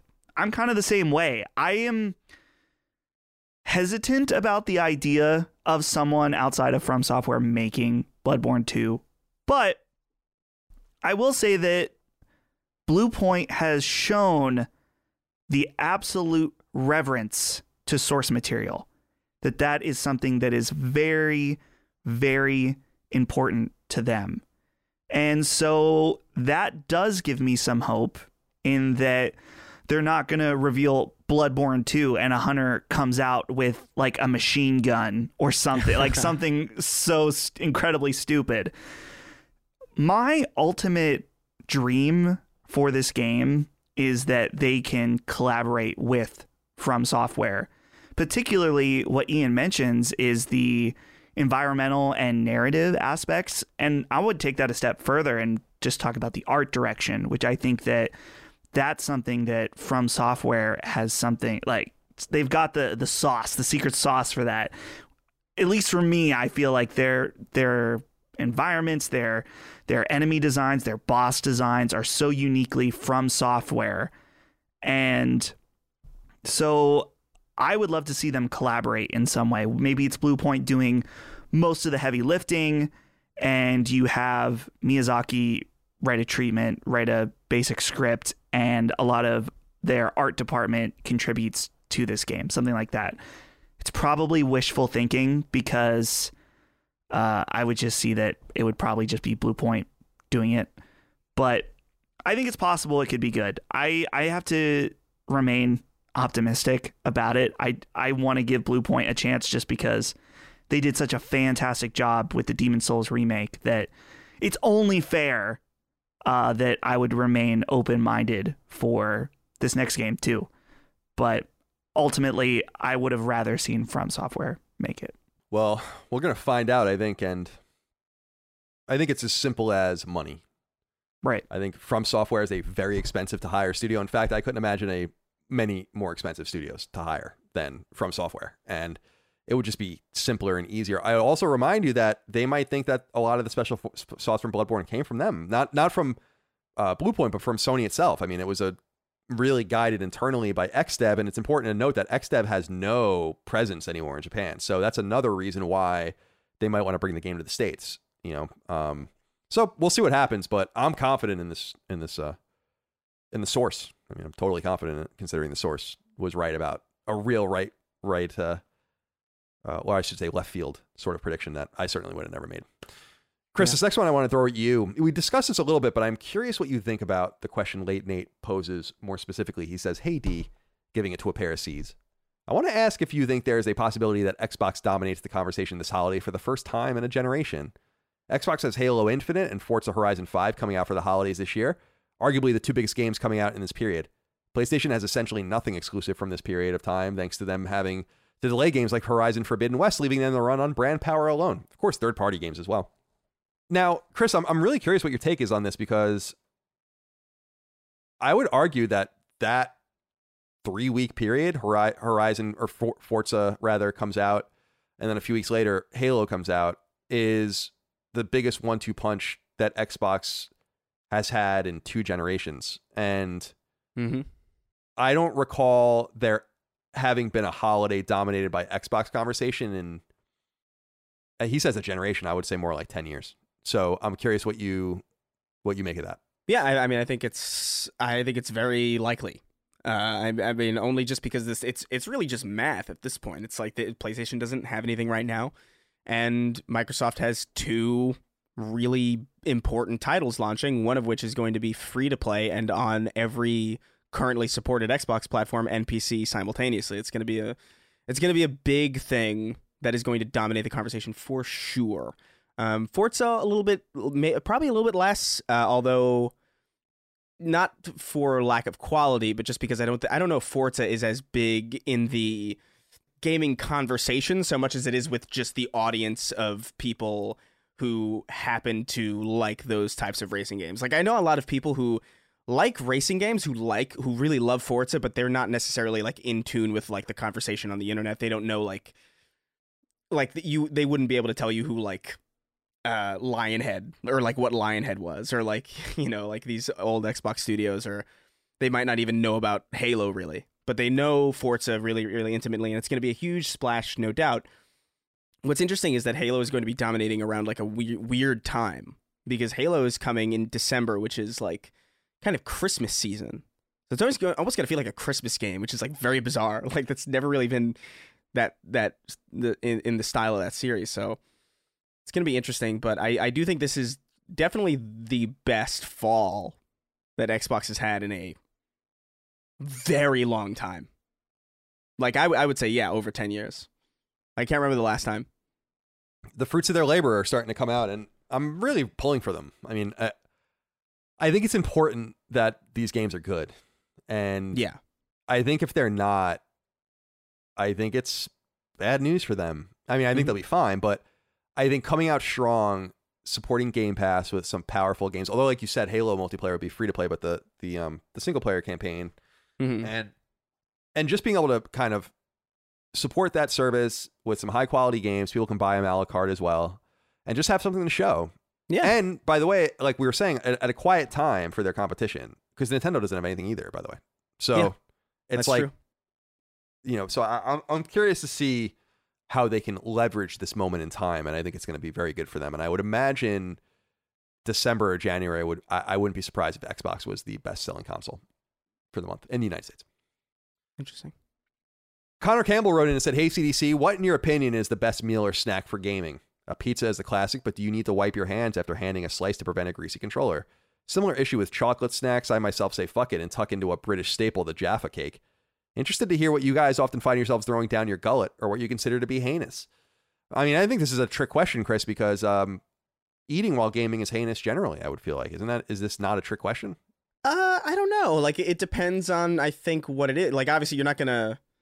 I wouldn't eat like a burger, you know, or like a, I don't know, like what was it? This guy, he said something like, a pizza. A pizza, yeah. Like, that seems a little messy to me. Like, I love pizza, but like, no way in hell am I having pizza while I'm playing video games. If I order a pizza and I'm playing video games, I stop playing video games and I eat my pizza, or I like watch something. Like, I can't imagine eating something like that. But like, while you're gaming or while you're playing video games, like sometimes you want to snack on something a little bit. It's important you get something not greasy, something that doesn't like leave residue. You don't want like Doritos or like Cheetos or something like that. You want something a little bit more streamlined. For me, I always go for like Goldfish. You know, like Goldfish are like such a good cracker to me. Like, Cheez-Its is like a bit too much. It's like, we get it, you're cheese. Right. But like Goldfish is just this really nice. It's like they're so small you could bite them in half like vertically and like have like two. It's like a really weird thing. You nibble. You nibble on them, and like they're not all over your hands, and like what little salt is there, it's just, and then you're fine again. Your controller's not going to be disgusting. I've always had a problem going to friends' houses or like going to people's houses and the controller is just in a state of complete abject disarray, and you're just like, why? What have you done? That's gross. What have you done with this thing? Like, you could tell they never did the envelope. Oh, like a pin. Oh, yeah. The envelope thing in the corners of the controllers, and it's just like this black rim, and it's like, bro, just basic I haven't had a controller look like that ever. Because I'm always like, maybe it's an OCD thing or like some weird thing where I just like I mess around with my controllers all the time. But I have a real problem with people with dirty controllers. Like I cannot abide by it. I like the white controllers for DualSense are the first time where I'm noticing like just the hint of dirt, on the back, and I'm like, I'm always washing my hands. I'm pretty persnickety. Yeah, like, man, where's this dirt coming from? This is grossing me out. Yeah, and even when you try to clean it, I think about my old controllers that just weren't showing it. I'm sorry, go ahead. No, but I interrupted you. But like, I mean, even when you're trying to clean it, it's a bitch to clean too. Like I got a black one. Yeah, I got to use alcohol wipes. I mean, that was the one thing from dating a nurse for so long back. My ex-girlfriend she used to just have pockets full of alcohol wipes when she would come home, and I would just start like rubbing it on, them on like the keyboard and just everything just coming out, your remote control, the handle on the fridge. Like, I'm like, oh my God, I would just be like doing it for hours sometimes. Dude, the original launch 360 controller, the white one, that thing attracted dirt like crazy. You had that thing for like a year and it looked like it was in someone's asshole. Like, no doubt. Like, you had to clean that thing regularly. But maybe it wasn't someone's asshole. You never know. You never know. But you seemed to understand my point, that it was. I felt like this was a trick question. Yeah, no, I will specifically, like, I'll think I want to play a game, but I need to eat a snack first, or a sandwich or whatever. So I will watch something on YouTube for 10 minutes while I eat and then play a game. For me, it's all about the drinks while you game. Like, I love getting some fresh hot coffee, not the hot coffee mod or whatever, but some actual hot coffee. A nice cold beer when you game, maybe at nighttime, is also fantastic. I used to like bourbon when I would game too, because it doesn't. You're not like just quickly pick it up, put it down. Yeah, I feel like I have drinks I'm always double fisting it for Sacred Symbols. I'm out of both already, but yeah, I'm all about the drinks. No eating. What are you supposed to do? Like, stop and take a bite? I just don't think people do. I think there are literal degenerate, disgusting people out there that are just have a hand in a fucking Doritos bag and then they put their hand back on the control. They don't care. There are people that don't care. There are. It's not that big of a deal. Like, because like in like Destiny 2, like sometimes when I would play Destiny 2 and I'd be like eating like something, like you'd die and then you'd be like, God damn it. And you'd like go into your inventory or whatever and you're like looking through it and you're just like, let me get like a bit of goldfish in there. It's like, all right, I'm going to do this now. You definitely can't you can't sit there and dig your hands into a fucking lasagna like a sickly animal. Like a good Italian boy. Yeah. All right, let's see here. What do we have now? Oh, Bruno Giuseppe Moretto, very observant. I've been meaning to talk about this for a while. He says, hey guys, with Apple Music now hitting the PS5 and being the first console to have it, also not too long ago, the promotion to have 6 free months of Apple TV Plus if you sign up through PS5, do you guys think there's more behind this? Could this actually mean that there will be more Apple and PlayStation partnerships in the future, especially with Sony growing interested in the mobile space? Love you guys, your work, you're all killing it, especially with Sacred Symbols Plus having so many awesome interviews lately. All the best from Brazil. Thank you, Bruno, for writing in. I've noticed this. I'm curious, Chris, have you noticed this at all, that Sony has been talking about Apple a lot on PlayStation's Twitter account, on PlayStation blog? Over the last month or so, they've been pushing this weird Apple TV thing. They did like a post about a show from Apple, and then now this thing's coming out with Apple Music coming to PS5. Something's up, right? Yeah, I mean, it's definitely indication. At the very least, it's an indication of a really good relationship. I mean, it doesn't necessarily point to any like real exclusivity necessarily. Like, we've had studios do this with other, or like we've had this type of integration before with not really much fanfare afterwards. But I do think it's highly suspicious that they seem to be publicly mentioning each other so much, or like the fact that it's included with what is it? What's the promotion again? It's like 6 free. You got like 6 free months if you sign up with your PlayStation 5. That's pretty crazy. And then they did a post or two about like one of the shows that they have on there. I was like weird. I stopped reading it because I'm like, what is this? Yeah. Like what? But I'm sorry, go ahead. No, the 6 free months thing is crazy because like 6 months is like a lot for subscriptions. Definitely. You know, like that's like a lot of money just left on the table, especially if it's reaching like everybody who has a PS5. That's like potentially like millions of dollars just gone, kind of. That's a long period. That's a long grace period, especially for Apple TV, which I feel like doesn't really have much content. Like I can't even imagine.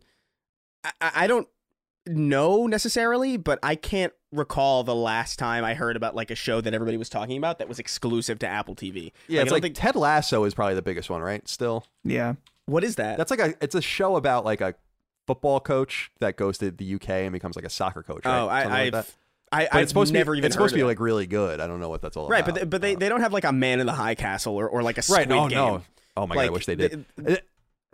I'm sorry to interrupt. I was going to say the show they seem to be pushing is Foundation, and there's actually posts on. I just looked it up. There's posts on PlayStation Blog, and actually when I first saw that, and I was like, it says David Goyer on it adapting Foundation for Apple TV. You know what came to mind for me? And I was like, oh, that's cool. I was like, oh, it's a Control TV show or something. Oh yeah, like, I wasn't even thinking twice about it, right? And then, so anyway, we don't really know what's happening here, but Dustin, I'm curious what you think about it, because this seems to be an enemy of my enemy is my friend thing for Apple. Apple and Microsoft notoriously don't like each other. Yeah, going way back 40 years. So now they've obviously worked with each other many times, but I think they would like not to. And I feel like this has nothing to do with PlayStation. It has a lot to do with them not being Xbox.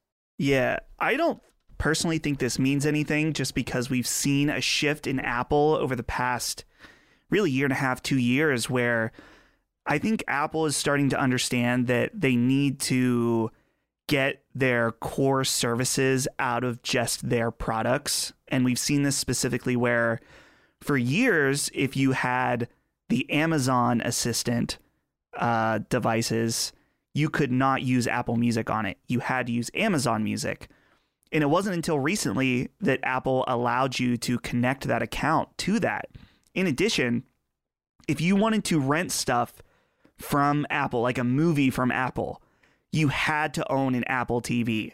It wasn't until recently, like I said, the past year and a half, 2 years, that the Apple TV app has started to appear across devices, whether it's smart TVs or consoles. And so I think this is Apple just thinking like PlayStation 5 is huge. It's the biggest console right now. Let's let people know that Apple TV Plus is an option.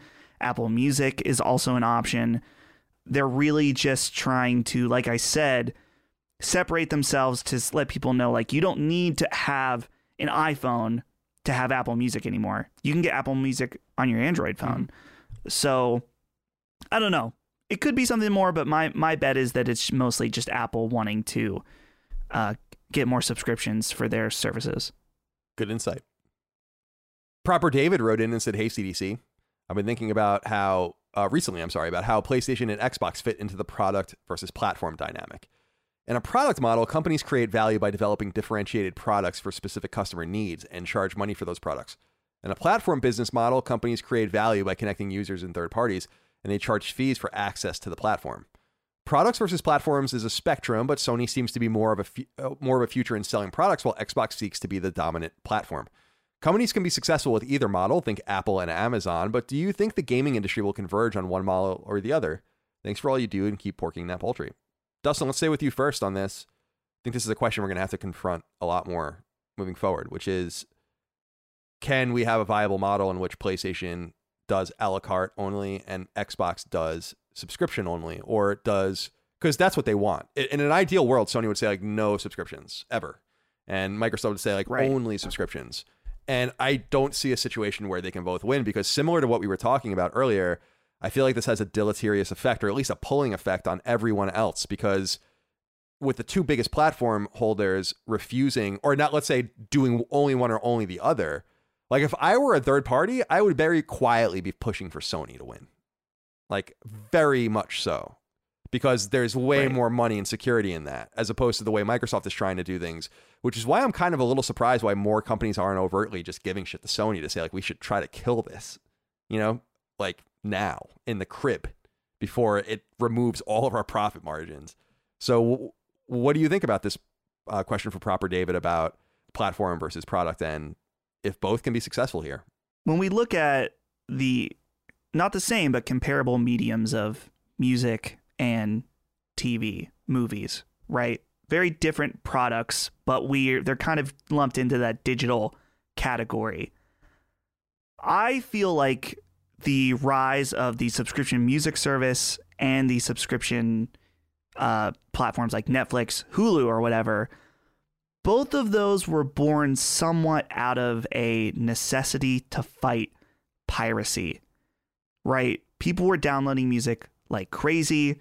And obviously that's still a problem, but I think that a lot of people that maybe were pirating music were like, oh, well, I could go through the hassle of using torrents and uploading it, putting it on my phone or whatever, or I could just sign up for this $10 subscription and get literally everything at the click of a button.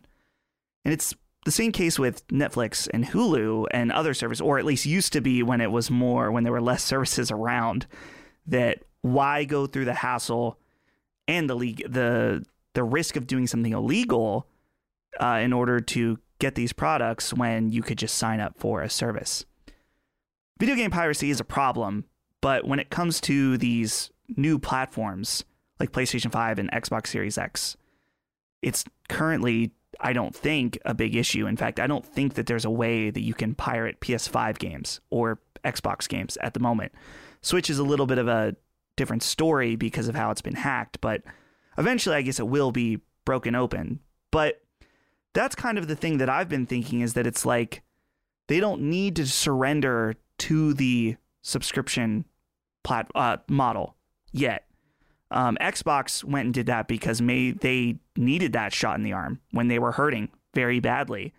So I really don't have an answer on which one I think will prevail, but I just wanted to provide the insight on why the streaming platforms and the subscription platform for other industries have worked out of a necessity to fight people stealing. Sure. And I just don't see that that's a big problem yet. And maybe it will be at some point, but as of right now, it doesn't seem to be an issue. Yeah, that's good insight. I think, and I'm curious to bring you in on this, Chris. I feel like you were saying you didn't know, Dustin, who would win. I mean, I have a good feeling that subscription service is going to win.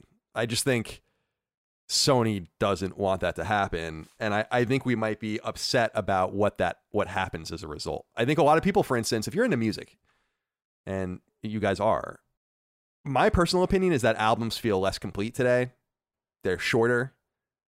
There were some sort of deleterious effect on the way we stopped consuming music by album and started consuming them by song, by single. That happened back in the 8-track and cassette tape era. Of course, you can buy record singles, but I feel like there were some effects, and we're used to it now, but we might not necessarily like what it is if we knew there was an alternative. And if that makes any sense, I feel like that might be the future we find ourselves in with games, wherein we do have PS Now and Game Pass and all these things, but we're like, man, remember the a la carte days when you could like really buy a game? And I'm bummed that might be what happens, although I'm confident that will end up happening. And part of the reason I'm confident in it, Chris, is because companies like most recently 2K, earlier in the year Square Enix, are giving new games to Game Pass, which hurts them.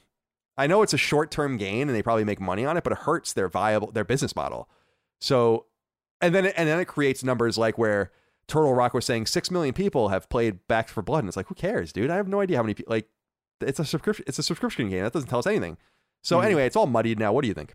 Yeah, I mean, I think it makes things a little bit more complicated. I think we have a tendency to kind of yearn for simplicity. Like, it was a lot more simple when you could just be like, how much did this game sell? You know, like, and just kind of immediately understand it. But it's a little bit more nebulous now. Like, there are a lot of different avenues to playing the same title. There are so many different storefronts. There's so many different subscription services. And it can be a little bit overwhelming, a little bit muddy, a little bit infuriating to deal with. But I also think that there is just kind of an inevitability of convenience that technology it kind of inherently instills, to the point where, like, yeah, it might be better to have a la carte albums the way we used to, with like songs that led into each other, you know, because they were they were meant to be listened to as a whole in like an album, as opposed to like, you know, a single here and a single there, and people are like finding them on like Spotify playlists or like playing albums on shuffle.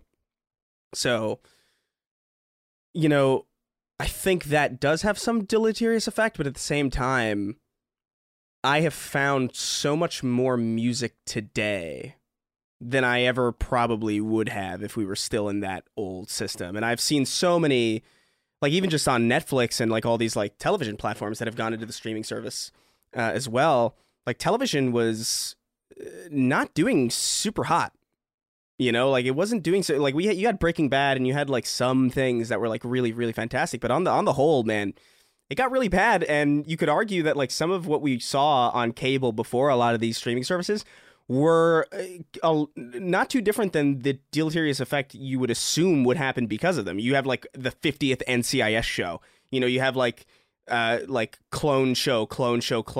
Like, oh, here's like season fucking 79 of like the Wendy Williams show. And it's like, oh my God, like what is going on? But then you have Netflix come into the game, and then you have Stranger Things, and then you have, you know, all of these like really interesting things that probably wouldn't have existed. You have stuff like Squid Game, like a Korean show that would have never, like, I can't recall the last time, like before streaming services, that a show like that was big. And I don't think really that ever happened. It requires this kind of, you know, I feel like it requires this system to work. So I do think there will be aspects of the old way that we did things that will always be a little bit more fonder in our memories and a little bit sweeter to think about, like a simpler time when things were a lot more complete and coherent and cohesive.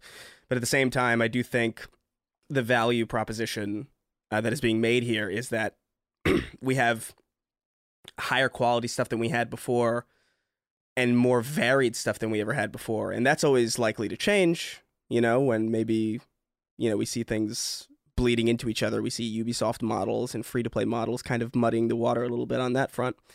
But I don't think anybody, you know, I don't know really what you can say about it other than this is the way all media was always going to go. And you can fight it, or you can learn the best way with which to deliver quality stuff and quality products through it. And I think that's a better way of going about it than just pretending like it's just not going to happen, because it is. It's happened to every other medium so far. And even books, dude, you can download books, Audible. Like you can download books on a subscription. It's not like Donald Trump there for a minute. Books. No, I just download books. I don't know. I think we just need to. I'm told these are the best books. These are the best books in the whole world. I don't know. I've probably rambled like a lot. No, I think it's good. It's good. I think this is really good insight, and you're probably right. That's why I just feel like things, unfortunately, technology trends towards not only corporate monopolization, but stylistic monopolization. You even think about things like the GUI and how like Windows and Macintosh will look the same and still look the same. Like it doesn't even matter. At some point, like people just reduce to what works. Yeah, everybody's phones are basically the same thing. Even though they're like, oh, you got a Pixel or an Android or an iPhone. It's like it doesn't matter. It's the same shit. Yeah, the kernel is different, but what you're seeing is really no different. So I think you're probably right. I think that's very prescient. And we'll see. And I do think we're in a weird spot too, where like technology is getting to a point where like we're gonna have to make some really uncomfortable decisions, where like, because there's no doubt that robots and AI are probably going to like be a massive thing that's gonna cut a lot of jobs, and then we're gonna have to be like, what do we do when there's a lot of people to work but no jobs for those people? This is when we go to war with the robots. This is the water wars. Yeah, the water war. That's right. Alan Olson has the final inquiry. He said, and this is kind of parallel to what we were talking about earlier with Mascot Brawlers. He was saying, hey fellas, long time, first time. My question is simple. With Sony throwing out a kart racer during its newest state of play, did they miss an opportunity to try a character-based racer like Mario Kart? I feel like they could have done something with that since there aren't many kart racers out there. Thanks for all the content, boys. Stay healthy and keep effing the F out of that chicken. Man, you guys are fucking gross. All right, so Alan, thank you for writing in. Now, it's interesting because Sony has tried kart racers twice, and as exclusives. This new kart racer from Nexon, not an exclusive. But they had Mod Nation Racers, and then they had Little Big Planet Karting. They both came from the same studio. Doesn't exist anymore. We talked about them last week, United Front Games.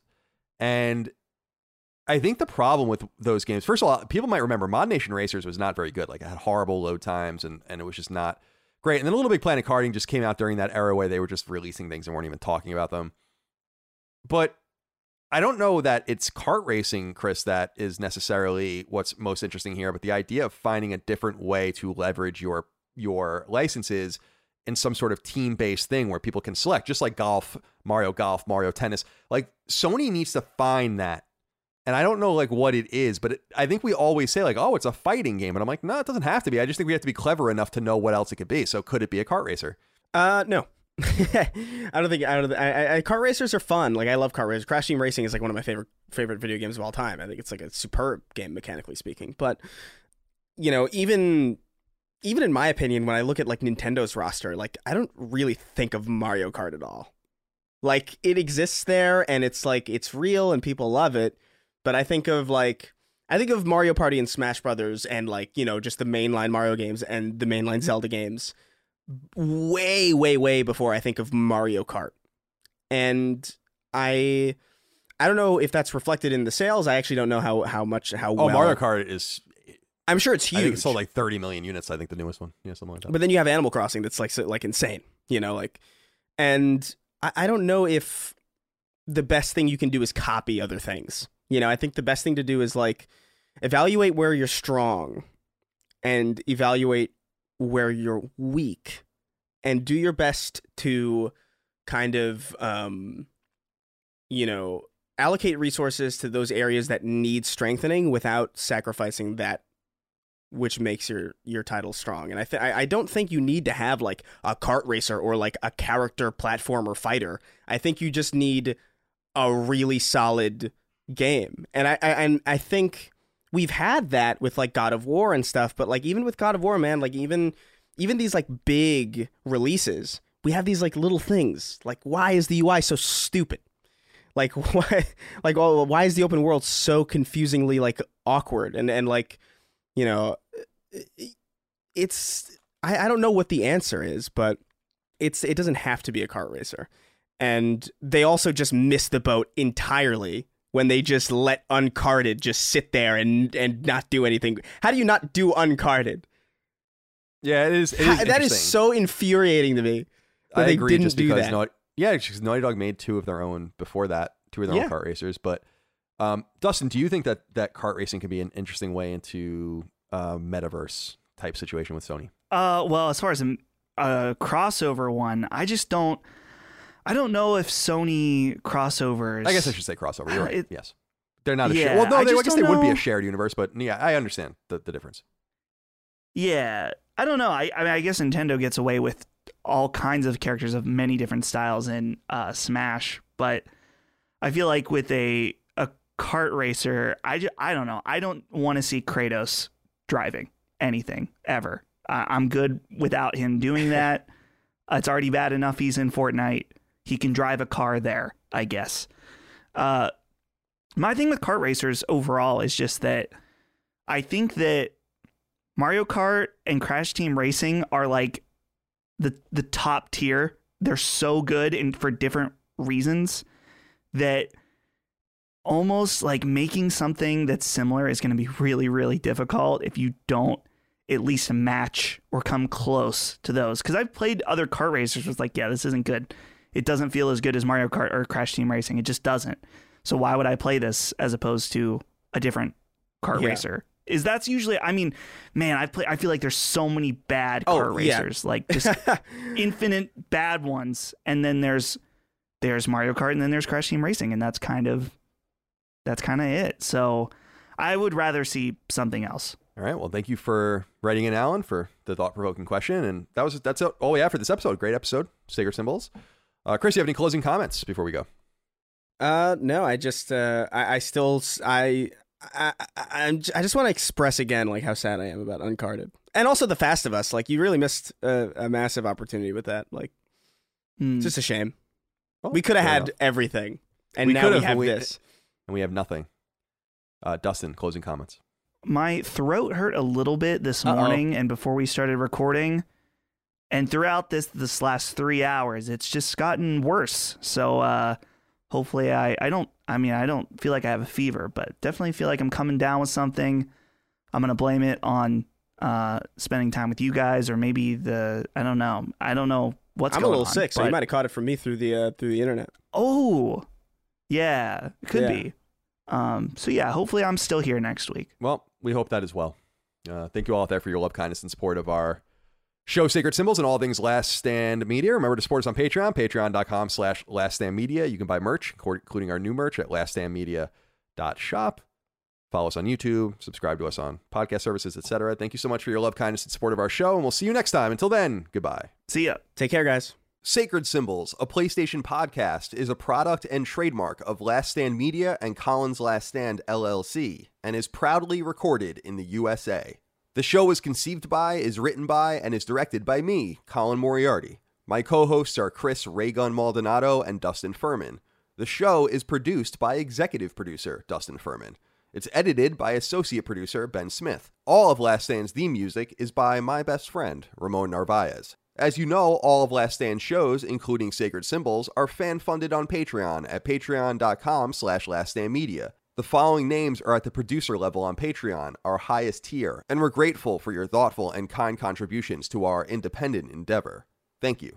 Andrew Morgan, Stephen Nieder, Ross Marenka, Miguel A. Brewer, Morgan Ashley, Azan, Michael Vecchio, Jerome Ferreira, SL the FMA, Jorge Palomino, Daniel Diamore, Brad Cooley, Jeremy Key, Patrick Leslie, Tom Quinn, Sorta Serious Gaming, Unofficial Controller Podcast, Colin Farley, Zia Parix, Henry Groth, Joshua, Relentless Rex, Troy Miller, Meyer Katz, Jordan Mittman, J.A. Zhu, Tristan Palacios, Drew Mullen, Graham Plays, Christian R., Jad Rita, Kurt M. Gillenberg, Patrick Skipper, Sweaty Mitt, Chris Kelly, Dustin Graff, Peyton Stone, Roberto, Nick R., Josh Hallen Rui, Tyler Watkins, Troilish True, Dan Root, Talisman, Christopher, Randall Halsey, Bobby Nauman, Nuke Dukem, Jim Bob 56, William Holbert, Dr. Stump, Josh Godfrey, Kalike Souza, Vornak, Betty Ann Moriarty, Daniel Johnson, H-Trons, Jordan Peterson's Fat Hog, Ethan Davies, Jay Getter, Manuel Ochoa, Bjorn Campbell, Jeff Mercado, Gregory Slavinsky, Galja of Fortuna, Boots, Tyler Brown, Megadet, Poot, Gavin Newland, Saul Balcazar, Brian White, Raul Melendez, Eric Harden, Alex Bolton, Matt Martin, Kinnums, Joseph Baker, Rodney Coleman, Chris Moore, Caswell, Auntie Kinnanen, Chris, Will Hernandez, Chris Galvin, Mason Cadillac, Ali Fritz, Zach Allen, George Anthony Nunez, Kyle Hagel, Christopher, Colin Love, Daryl E. Naiman, Ryan R. Kittredge, Toby Ryland, Michael S., David Bostic, Stewie 108, Patrick Montgomery, DB Cooper, Cody Bradbury, Tom Cargill, Richter 86, Steve Hodge, Holfeldian, Ian Bravo, Barrett Boswell, Andrew Parker, Christopher DeVio, Chris Morton, Kevin Komaki, Johnny Waffles, Roto 24, Jonathan Coach, Sean Mason, Josh Gravelick, Brian Chan, Organic Produce, Shane St. Pierre, Carlos Algarit, Richard Hebert III, Miranda Grubba, Josh Yeager, Martin Beck, Joey Andrzejczyk, Nathan R., Joe McPartling, Gary Cavallo, Christopher Moore, Jacob Bell, Dennis Uzel, Eric Finkenbeiner, Lou and Ray Loper, Jonathan Cortez, Dylan Burns, Jason Lusky, Malachi Wall, John Schultz, David Chestnut, Anton K, Brian W. Rath, Alan Tremblay, Tyler Bello, Ryan T. Mandel, Tony Zuniga, Sean Battershaw, Robbie Hensley, Alex Cabrera, Lennon Brixey, James Kinslow III, Will Caldwell, Hugo's Desk, Peter Reynolds, Anthony Vasquez, Adam Kinniston, William O'Carroll, Jesper Jansen, Max Cannon, Phil Crone, Throw 7, Adam Nix, Josh McKinney, Michael Gates, Alex Gates, Ryan Robertson, Sean Chandler, Petro Rose, Lockmore, Gio Corsi, Joey Gondhaliker, Gerald Pennington, Justin Wagaman, David Iacolucci, Paul Joyce, Chad Lewis, Enrique Perez, Joshua Smallwood, Shane Rayum, Spencer Brand, Don Lee, John Cordero, Keith A. Lewis, Marius Carson Peterson, Ryan Greenwood, Tyler Harris, Matthew Purdue, Patrick Harper, Mad Mock Media, Jonathan Rice, and Casual Misfits Gaming. Angie has made it easier than ever to connect with skilled professionals to get all your jobs done well. I absolutely love this because, you know, if you own a home, it can be really hard to maintain. It's hard to find people that can help you for a big project or a small. Well, whether it's in everyday maintenance and repairs or making dream projects a reality, it can be hard just to know where to start. But now, all you need to do is Angie that and find a skilled local pro who will deliver the quality and expertise you need. Angie has over 20 years of home service experience, and they've combined it with new tools to simplify the whole process. Bring them your project online or with the Angie app. Answer a few questions, and Angie can handle the rest from start to finish. Or help you compare quotes from multiple pros and connect instantly. Which means you can take care of just about any home project in just a few taps. Because when it comes to getting the most out of your home, you can do this when you Angie that. Download the free Angie mobile app today or visit Angie.com. That's ANGI.com. Waiting on a tax return? Hopefully it ends up in your hands. Fraudulent tax returns due to identity theft increased by 30% in 2023. If you're in a bind this tax season, LifeLock can help. Our U.S.-based restoration specialists are experts dedicated to helping solve your identity theft issues. And all LifeLock plans are backed by the $1 Million Protection Package. So we'll reimburse you up to the limits of your plan if you lose money due to identity theft. Help protect your information this tax season with LifeLock. Save up to 25% your first year at LifeLock.com/aware.